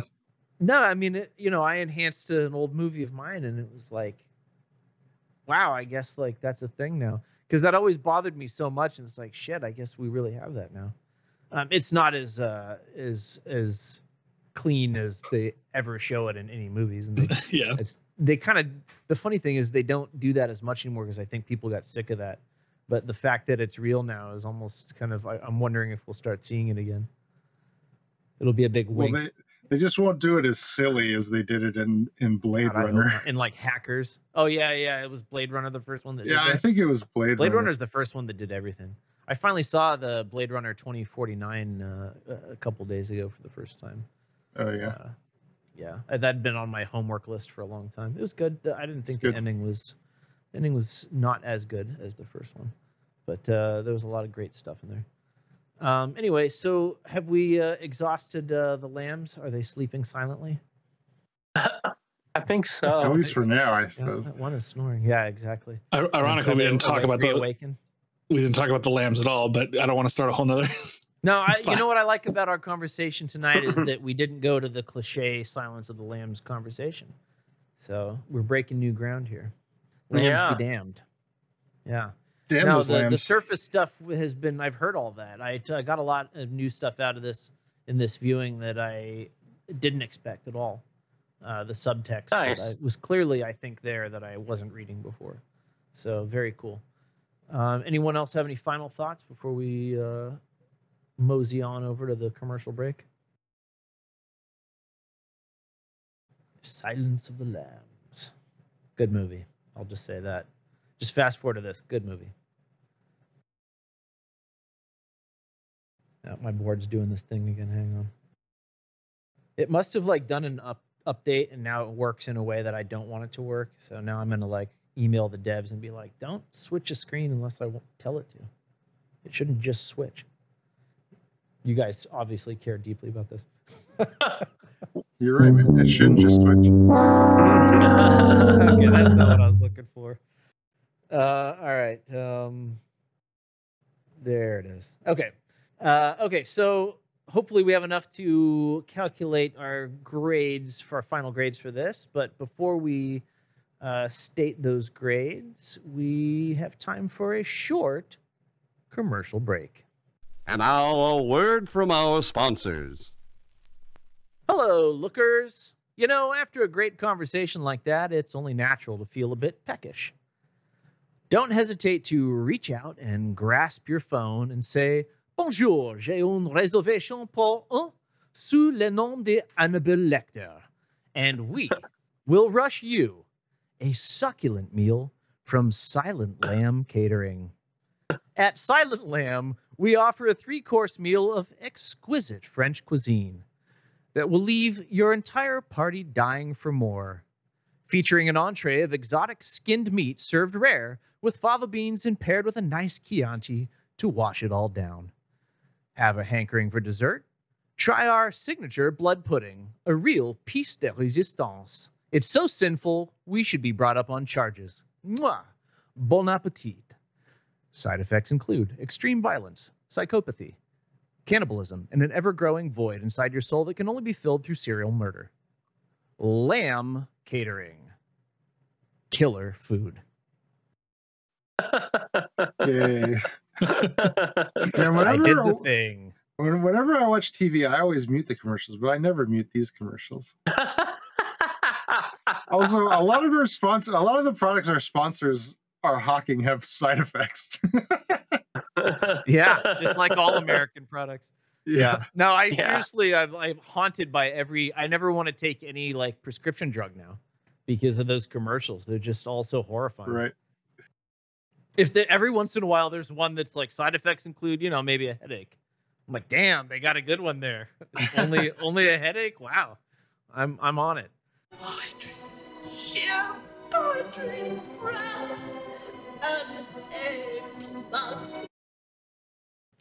All right, I don't want to skin a dead horse and wear it and become BoJack Horseman here. So I'll just give Silence of the Lambs an A and keep silent. Kat, what did you think of this one? I'm going to give it a B+, just because, like I said, I think it's a really great, thrilling movie, and obviously I understand why it got the positive reception that it did, and performance is awesome. But yeah, there's definitely things about it that I just, again, I question and I'm apprehensive about. Yep, I hear you on that. And I think they're either doing like a show or they did a show, like a contemporary show. I'd almost be curious to see how they handled it. Did you guys know about this? Yeah, shut up about it, Ben. Someone might be recommending it later in the show. Oh shit! Yeah, is there? God. Oh, wait. No, but isn't there a show called Clarice though specifically? Oh, there is a newer one called Clarice. Yeah. Or is it a show? Right, not a movie. Yeah, it's a show. It's a show. Yeah. Okay, so I guess my point is about Clarice specifically. I'll be curious now after our conversation, Kat, to see how they handle her character, because I think it's supposed to take place either. I think like after this, like directly, it's like supposed to be her sequel or something. Oh wow! What my understanding is, yeah, looks good. They do spend a lot more time with the like social issues, yeah, because her friend gets a lot more screen time, and they talk about like what it's like to be African American in the FBI. Yeah. Okay, cool. All right, so I didn't realize it was out. I thought it was coming out, so I'll definitely have to check that out. I'm very curious now. Yeah, I think the first season is complete at this point. I think. I see. Yeah. Okay, I'll go to Just Watch and figure out where that's at. Cool. Okay, so we got an A and a B+. Mr. Devin Schwartz, what do you got for us on the grade? I don't think I could give this anything other than an A. I absolutely loved it. I think if all horror movies were like this, I could comfortably watch a lot more horror movies. It's insane to me. It's insane. Yeah, I know. Yeah, it's crazy. You just gotta understand Devin. Devin. I don't. Yeah. That's why I knew he would like Wreck. I knew it. What's going on in that noggin of his? I know. It's a mystery. I contain multitudes. I don't get it. Yeah, I need it. All right. Well, it drives me forward to do more episodes of the show, so that's good. All right. So James Pepe, my good friend James Pepe, what do you got for us on the grade for Silence of the Lambs? Yeah, I was hemming and hawing over A or A minus for this, but I think that this movie is just sort of. I think it's like good. Its gooditude overcomes its baditudes. It's more than the sum of its parts. So I think I'm going to have to give it an A. Yeah. This felt almost like a Pepe movie if we were trying to set a Pepe movie in the 90s. Yeah. If that means anything. So it means something to me, Ben. It means something to me. Yeah. We'll figure that out later as well. We'll get to the bottom of that in the next episode. So keep watching. Okay. Gentleman Jim Scott, what grade have you for Silence of the Lambs? Oh, straight up A. I was on board the Hannibal Lecter train even before it was selected for, our review. You got that depth and breadth of knowledge that I was not. I was right to guess you then, because you might have actually with a movie like this submitted it. Yeah. I feel justified there, choosing you, and trying to throw the guilt off of myself. It was believable, damn it. All right, have I blathered on enough to get enough time to calculate a GPA? Yeah, Silence of the Lambs is an excellent student. Definitely gonna graduate with honors. With a 3.86, an A-, making it not our highest rated film of all time. It is tied for second place with 12 Angry Men, still 0.02 behind Roma with a 3.88. Wow, Roma was the best one. Yeah, Roma's still our best movie ever. I'll check back in on Roma. I've been thinking about Roma. For what it's worth, I keep thinking about it, especially that part where she's the only one who can put her leg up, like the guy, the Desert Ninja training guy. That was one of the things. But yeah, I think about the imagery of it and stuff. So that one does keep. I think about the opening sequence of Roma a lot. Just like the I was going to say the airplane with the water and all it's just scrubbing. Like it's its own little story that has nothing to do with the rest of the movie, and it's told in a totally like self-contained way, complete with just visuals. It's so good. Pure film. And then you get a whole movie after that. Let's do another episode on Roma. The first 3 minutes of Roma. Yeah, it's a good one. It was one I put off watching. Secret of the Roma too. Yeah, right. This time it's personal. That's always my favorite. I think that was like Jaws 4. This time it's personal. Like the shark literally was like, all right, I have a vendetta against this specific family now. I am now a thinking being. So yeah, it sucked. It was a terrible one. Michael Caine was in it. Watch it anyway. It's worth Even watching. Michael Caine couldn't save it, huh? No, no, not at all. We gotta get the shark. Did Michael Caine voice the shark? Because that would have been fucking awesome. It's personal. Yeah. Oh, that was my bad Michael Caine there. My bad Michael Caine is out. All right. It's getting late. Okay, cool. So we have a pretty high grade for that. I'm surprised 12 Angry Men didn't do better. How did that not get just straight A's? Have we had anything get straight A's yet? Nope. Still 3.88 is our highest, which I believe is all A's and 1 A-. I think somehow every movie I've submitted hasn't gotten straight A's. It boggles my mind. I've given out a fair share of A's, but I think that they were worth it. But I guess roll back to those episodes to see if you agree with me. Speaking of rolling, we should probably do that little thing where we transition. Roll some dice and find out. I know I'm getting better at this shit. I'll have to bleep that out later now. CBS wants to purchase the show, and oh no, we can no longer curse. Oh fuck. Yeah. Let's get all our swears in real quick. Yeah. Right. Exactly. Yep. This episode will not be syndicated. Okay. So where was I? I was doing so good. We got to roll for the next episode. And you know what I've been doing bad about is our new up here.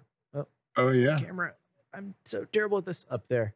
Yeah, I've been behind on that. I'll have to fix that in post too, or maybe not, whatever.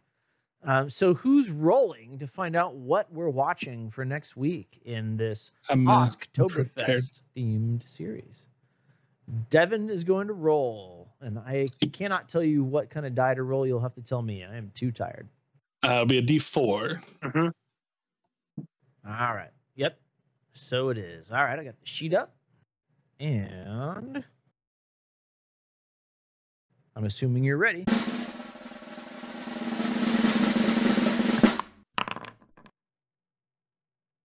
Oh, 2. Number 2. So, we'll be watching a little movie called Sleepy Hollow, and it won for Best Art Direction. It's currently streaming on Hulu, Sling, and Amazon Prime.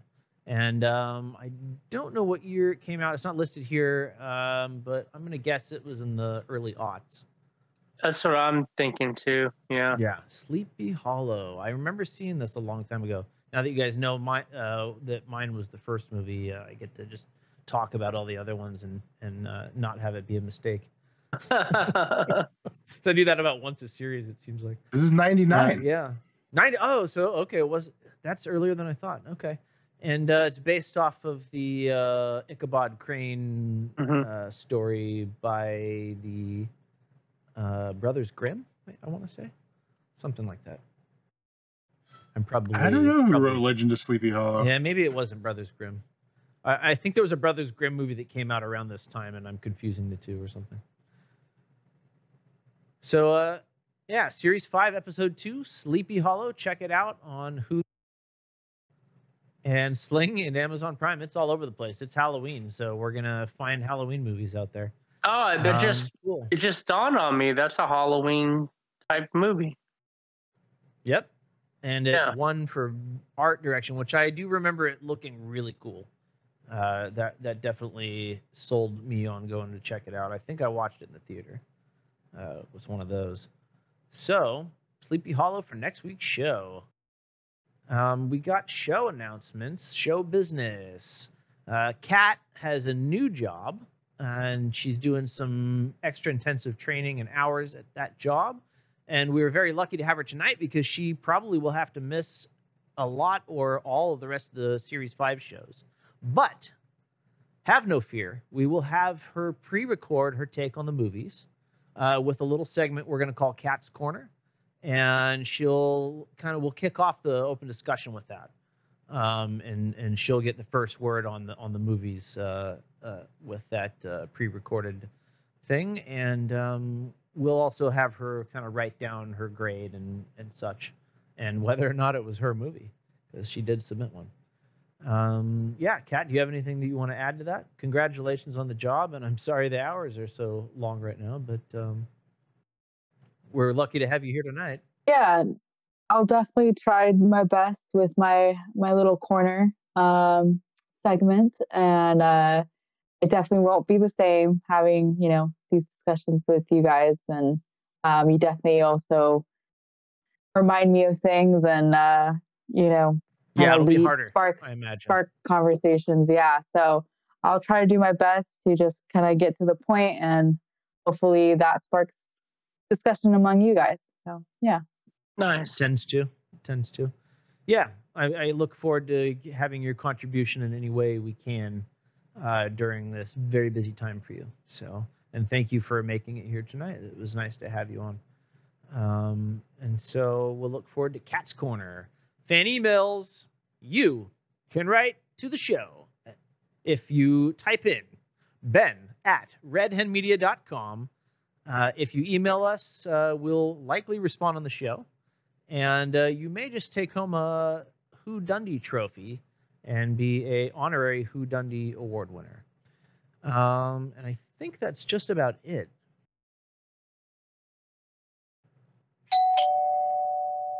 Oh my gosh, I think the UPS is finally here. Just one more thing. Okay, I got my delivery of comeuppance. Columbo is here to tell us it's time for Just One More Thing, the segment of the show where all the co-hosts and I kind of mention a little something from outside of the show that we want to share. My thing is that the Giants won the pennant, beat LA. We beat them. And they also have a record number of wins in the team history, which dates back well over 100 years. 107 wins and only, I think it was like 55 losses. So just incredible. A feat that you just would never hope. It was a really, really, really entertaining regular season to watch.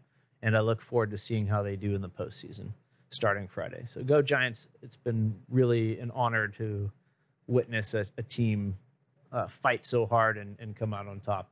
It's really like an underdog story because no one had them pegged for this, and they have absolutely the best record in baseball. So good for them. That's my thing. And Kat, we're lucky to have you here to contribute. What do you got for us this week?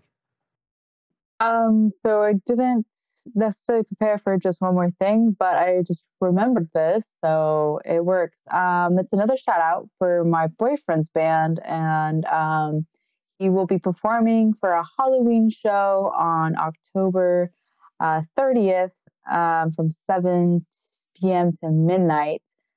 And I realized I don't have the location, but it's somewhere in Rankin Valley in Santa Rosa. So hopefully that will be announced later on. Nearby to all of us, anyway. Yeah, cool. Yeah, exactly. What's the name of the band? Yeah, you know, I don't.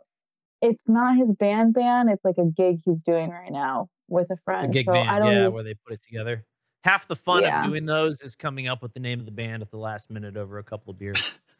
So just wander around Rankin Valley going, Cat's boyfriend, Cat's boyfriend, and you'll find it. You'll find it eventually.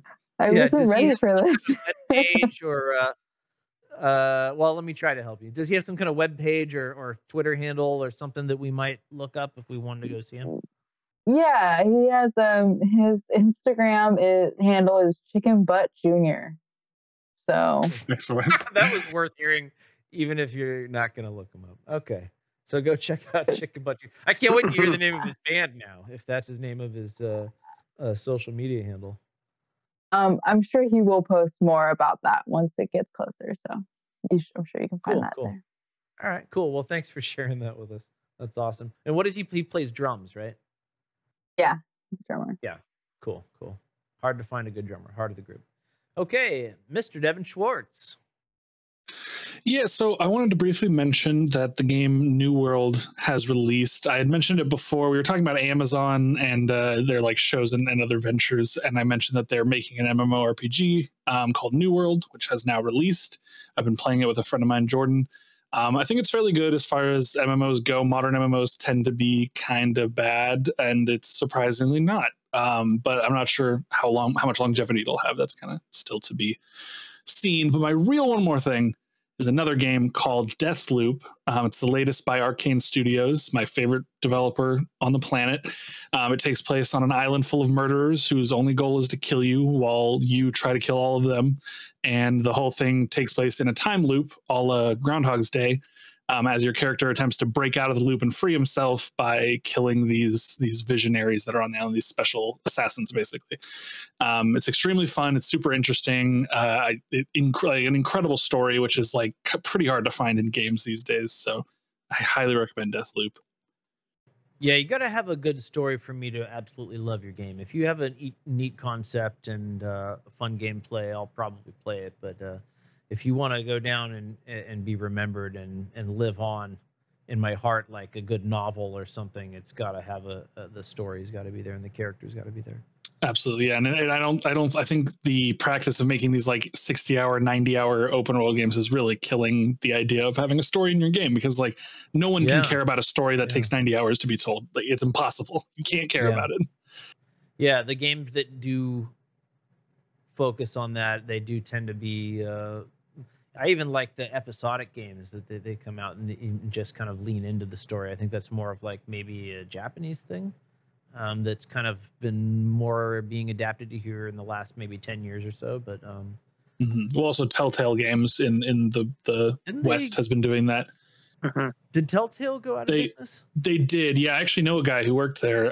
But it was, I think, because of that, because they kind of relied on these story-driven games, which weren't as mechanically interesting, and they just didn't get as many people. They also had internal issues with, there was like a whole scandal. They had their own like sexual misconduct scandal thing going on too. So, all have that. So the whole thing, I know, it's a pandemic. Yeah. Huh.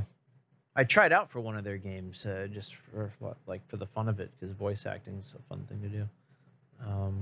And they probably made it. It was about the BPD and some murder mystery or something. But yeah, I like those episodic games. But The one that really like broke the mold for me was Life is Strange, because it had the characters and the story there, and then it also had the cool like time rewinding gameplay thing that made it cool. So they hit on both sides, but it was still episodic. It's also not for everyone. But there's something to be said for the 60-hour games too. I did buy this base fan for my laptop that keeps it like 20 degrees Celsius cooler. And so I had put down some of the harder hitting Link Oculus games for a couple months because of that problem. But now I've been able to play through much of the rest of Half-Life Alyx, and that's been thrilling and scary as hell and fun. Yeah, I cannot wait for you to beat that game and talk to you about it. So oh my god, I'm so close. Yeah, so much fun. Anyway, yeah, that's my just two more things. So James Pepe, what have you got for us this week? Well, as I alluded to earlier, I want to recommend the Hannibal TV show. Surprise, surprise. Yeah. So the whole series is streaming for free right now on Hulu. Oh, awesome. The first series started in 2013. I love it from beginning to, well, it didn't get a proper ending. It was one of those shows that was a sort of critical success, but didn't get a lot of actual like regular folk watching it, which is too bad because it was such a cool show. Oh, okay. But it didn't. What do you mean it didn't get a good ending? Like they didn't write a good ending, or they just got canceled before? It got canceled before they could play it out. Yeah, it got canceled before they actually got a chance to write an ending. Yeah, that's not the same as it. being, say, Game of Thrones that just totally crashed and burned. Right. Yes. Yeah. But yeah, so like it's super good. It's super avant-garde. The like visual style of it is very. It actually pairs nicely with The Fall, which I recommended last time. It's got a lot of similar sort of visual elements. If you like cooking shows, you might like this one too. Wink, wink. I don't get that because I haven't seen it yet, but well, no, I mean, there's just a lot of at some point. There's just a lot of like very. I assume it means about cooking people. Well, taking a wild guess here.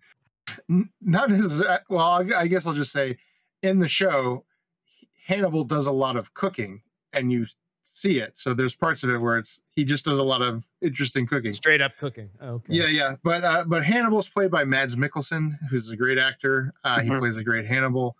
Lawrence Fishburne plays Jack Crawford. Hugh Dancy plays Will Graham. And Gillian Anderson, I think she shows up in the second season. She plays Hannibal's psychiatrist, and she's awesome because she's Gillian Anderson. So, yeah. There's a lot of other people in it that you'll notice from other TV stuff, too. So. Cool. I'm probably primed enough on having watched Silence of the Lambs to actually crack that open and get into that series. What do I know Mads Mikkelsen from? He was tons of stuff. Yeah, Doctor Strange. He was the bad guy, one of the bad guys. He's always the bad guy. He's always the bad guy. He's never been a good guy. No, he was great. He's like always a villain and everything. Yeah, he was trying to explain how Dormammu was actually the good guy or whatever. I'll get in since we're talking about Mads Mikkelsen, I'll get in a stealth second recommendation, and I'll just make it quick. Sure. Check out The Hunt if you haven't seen it. It's a really good movie. That's the other movie I'm looking at his IMDb, and that's the other movie that they list up here. Yeah. The Hunt, 2012. He plays Lucas. Okay. I'll get Mads from Mads. Oh, I thought you were talking about the 2020 the Hunt. There's a few The Hunts, I feel like. That was a good movie. I enjoyed it. The Hunt. What was it? Which one was it? I don't remember. I don't remember like the main. There must be a third movie called The Hunt. Yeah, the main actress, but it's basically people kind of coming to, and they're in the middle of a field, and they're basically being hunted. And it's kind of a tongue-in-cheek. There are a bunch of conservatives. Yeah, there are a bunch of conservatives. The people that are hunting them for sport are liberals, and it pokes fun at everybody. But it is an action thriller. Yeah, that's it. Hilary So this one is Mads Mikkelsen in The Hunt, 2012, with Thomas Bo Larsen. So therein lies the difference. But Jim, since you're already speaking, why don't you continue on and let us know what your thing is? Yeah, so my just one more thing, surprise, surprise, is more horror. I think I've Is the season. I paid more attention because we do this podcast. I have my feelers out there for like, what am I going to introduce as my just one more thing? So I read an article recently, 7 horror movies that are coming on Netflix. There's that. So this is just a general nebulous. After I get done with this podcast with you all fine folks, I plan on cracking open Dying Light again. I played it a long time ago and never passed it. I got like a third of the way through or so. So I'm going to play that. And I took Devin's advice, and I actually, instead of setting it as bedtime movie, I actually watched Fear Street, the first 2 movies, and then I need to finish the third, which is set in 1666. And that for That's horror, a Netflix one, right? yeah, and that for horror fans is an homage to other genres. So the first one's set in 94, and that's an homage to Scream primarily. The second one's 1978, and that's an homage to Friday the 13th and Halloween. Slashers, yeah. Mm-hmm. Right. And then the third one looks like, because I haven't seen it, but it looks like it's an homage to The Witch. Definitely a period piece. Oh, interesting. And they're all my wife connected. watched those, and she's a big horror fan like you, Jim, and she really Yeah. liked it. So, did you enjoy it? Yeah, I enjoyed. Because before I'd watch the first 20 minutes as I was drifting off, and that would be it. No, watching it, like paying attention to it, I really enjoyed it. It's a lot of fun. Yeah, I just keep it at that. It was a lot of fun, and I would recommend it, to other horror fans out there. It's October. The shadows are deepening, and 'tis the season for some horror. So get out there and check it out. Yeah, I'm excited about seeing more Halloween-themed stuff in October as well. Yeah. But we'll have to wait until next week because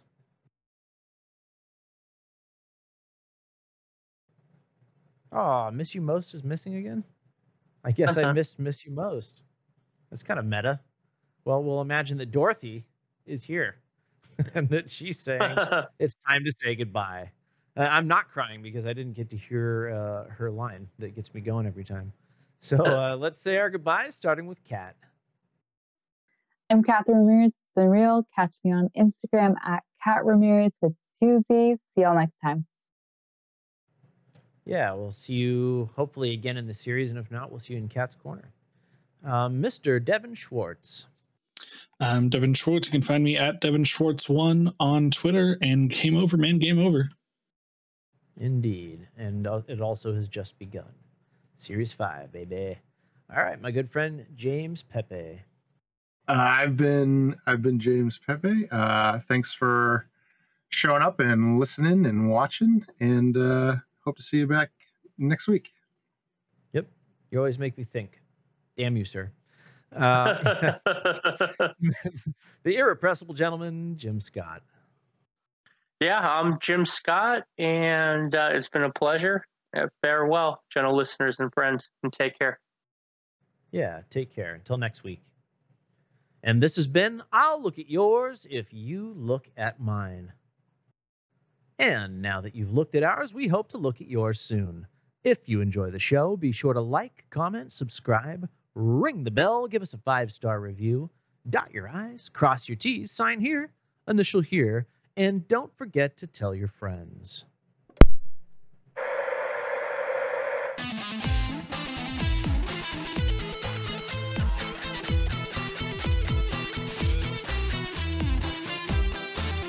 And remember to watch Sleepy Hollow, which won for Best Art Direction, and it's streaming on Hulu, Sling, and Amazon Prime. Until next time, lookers, keep on looking.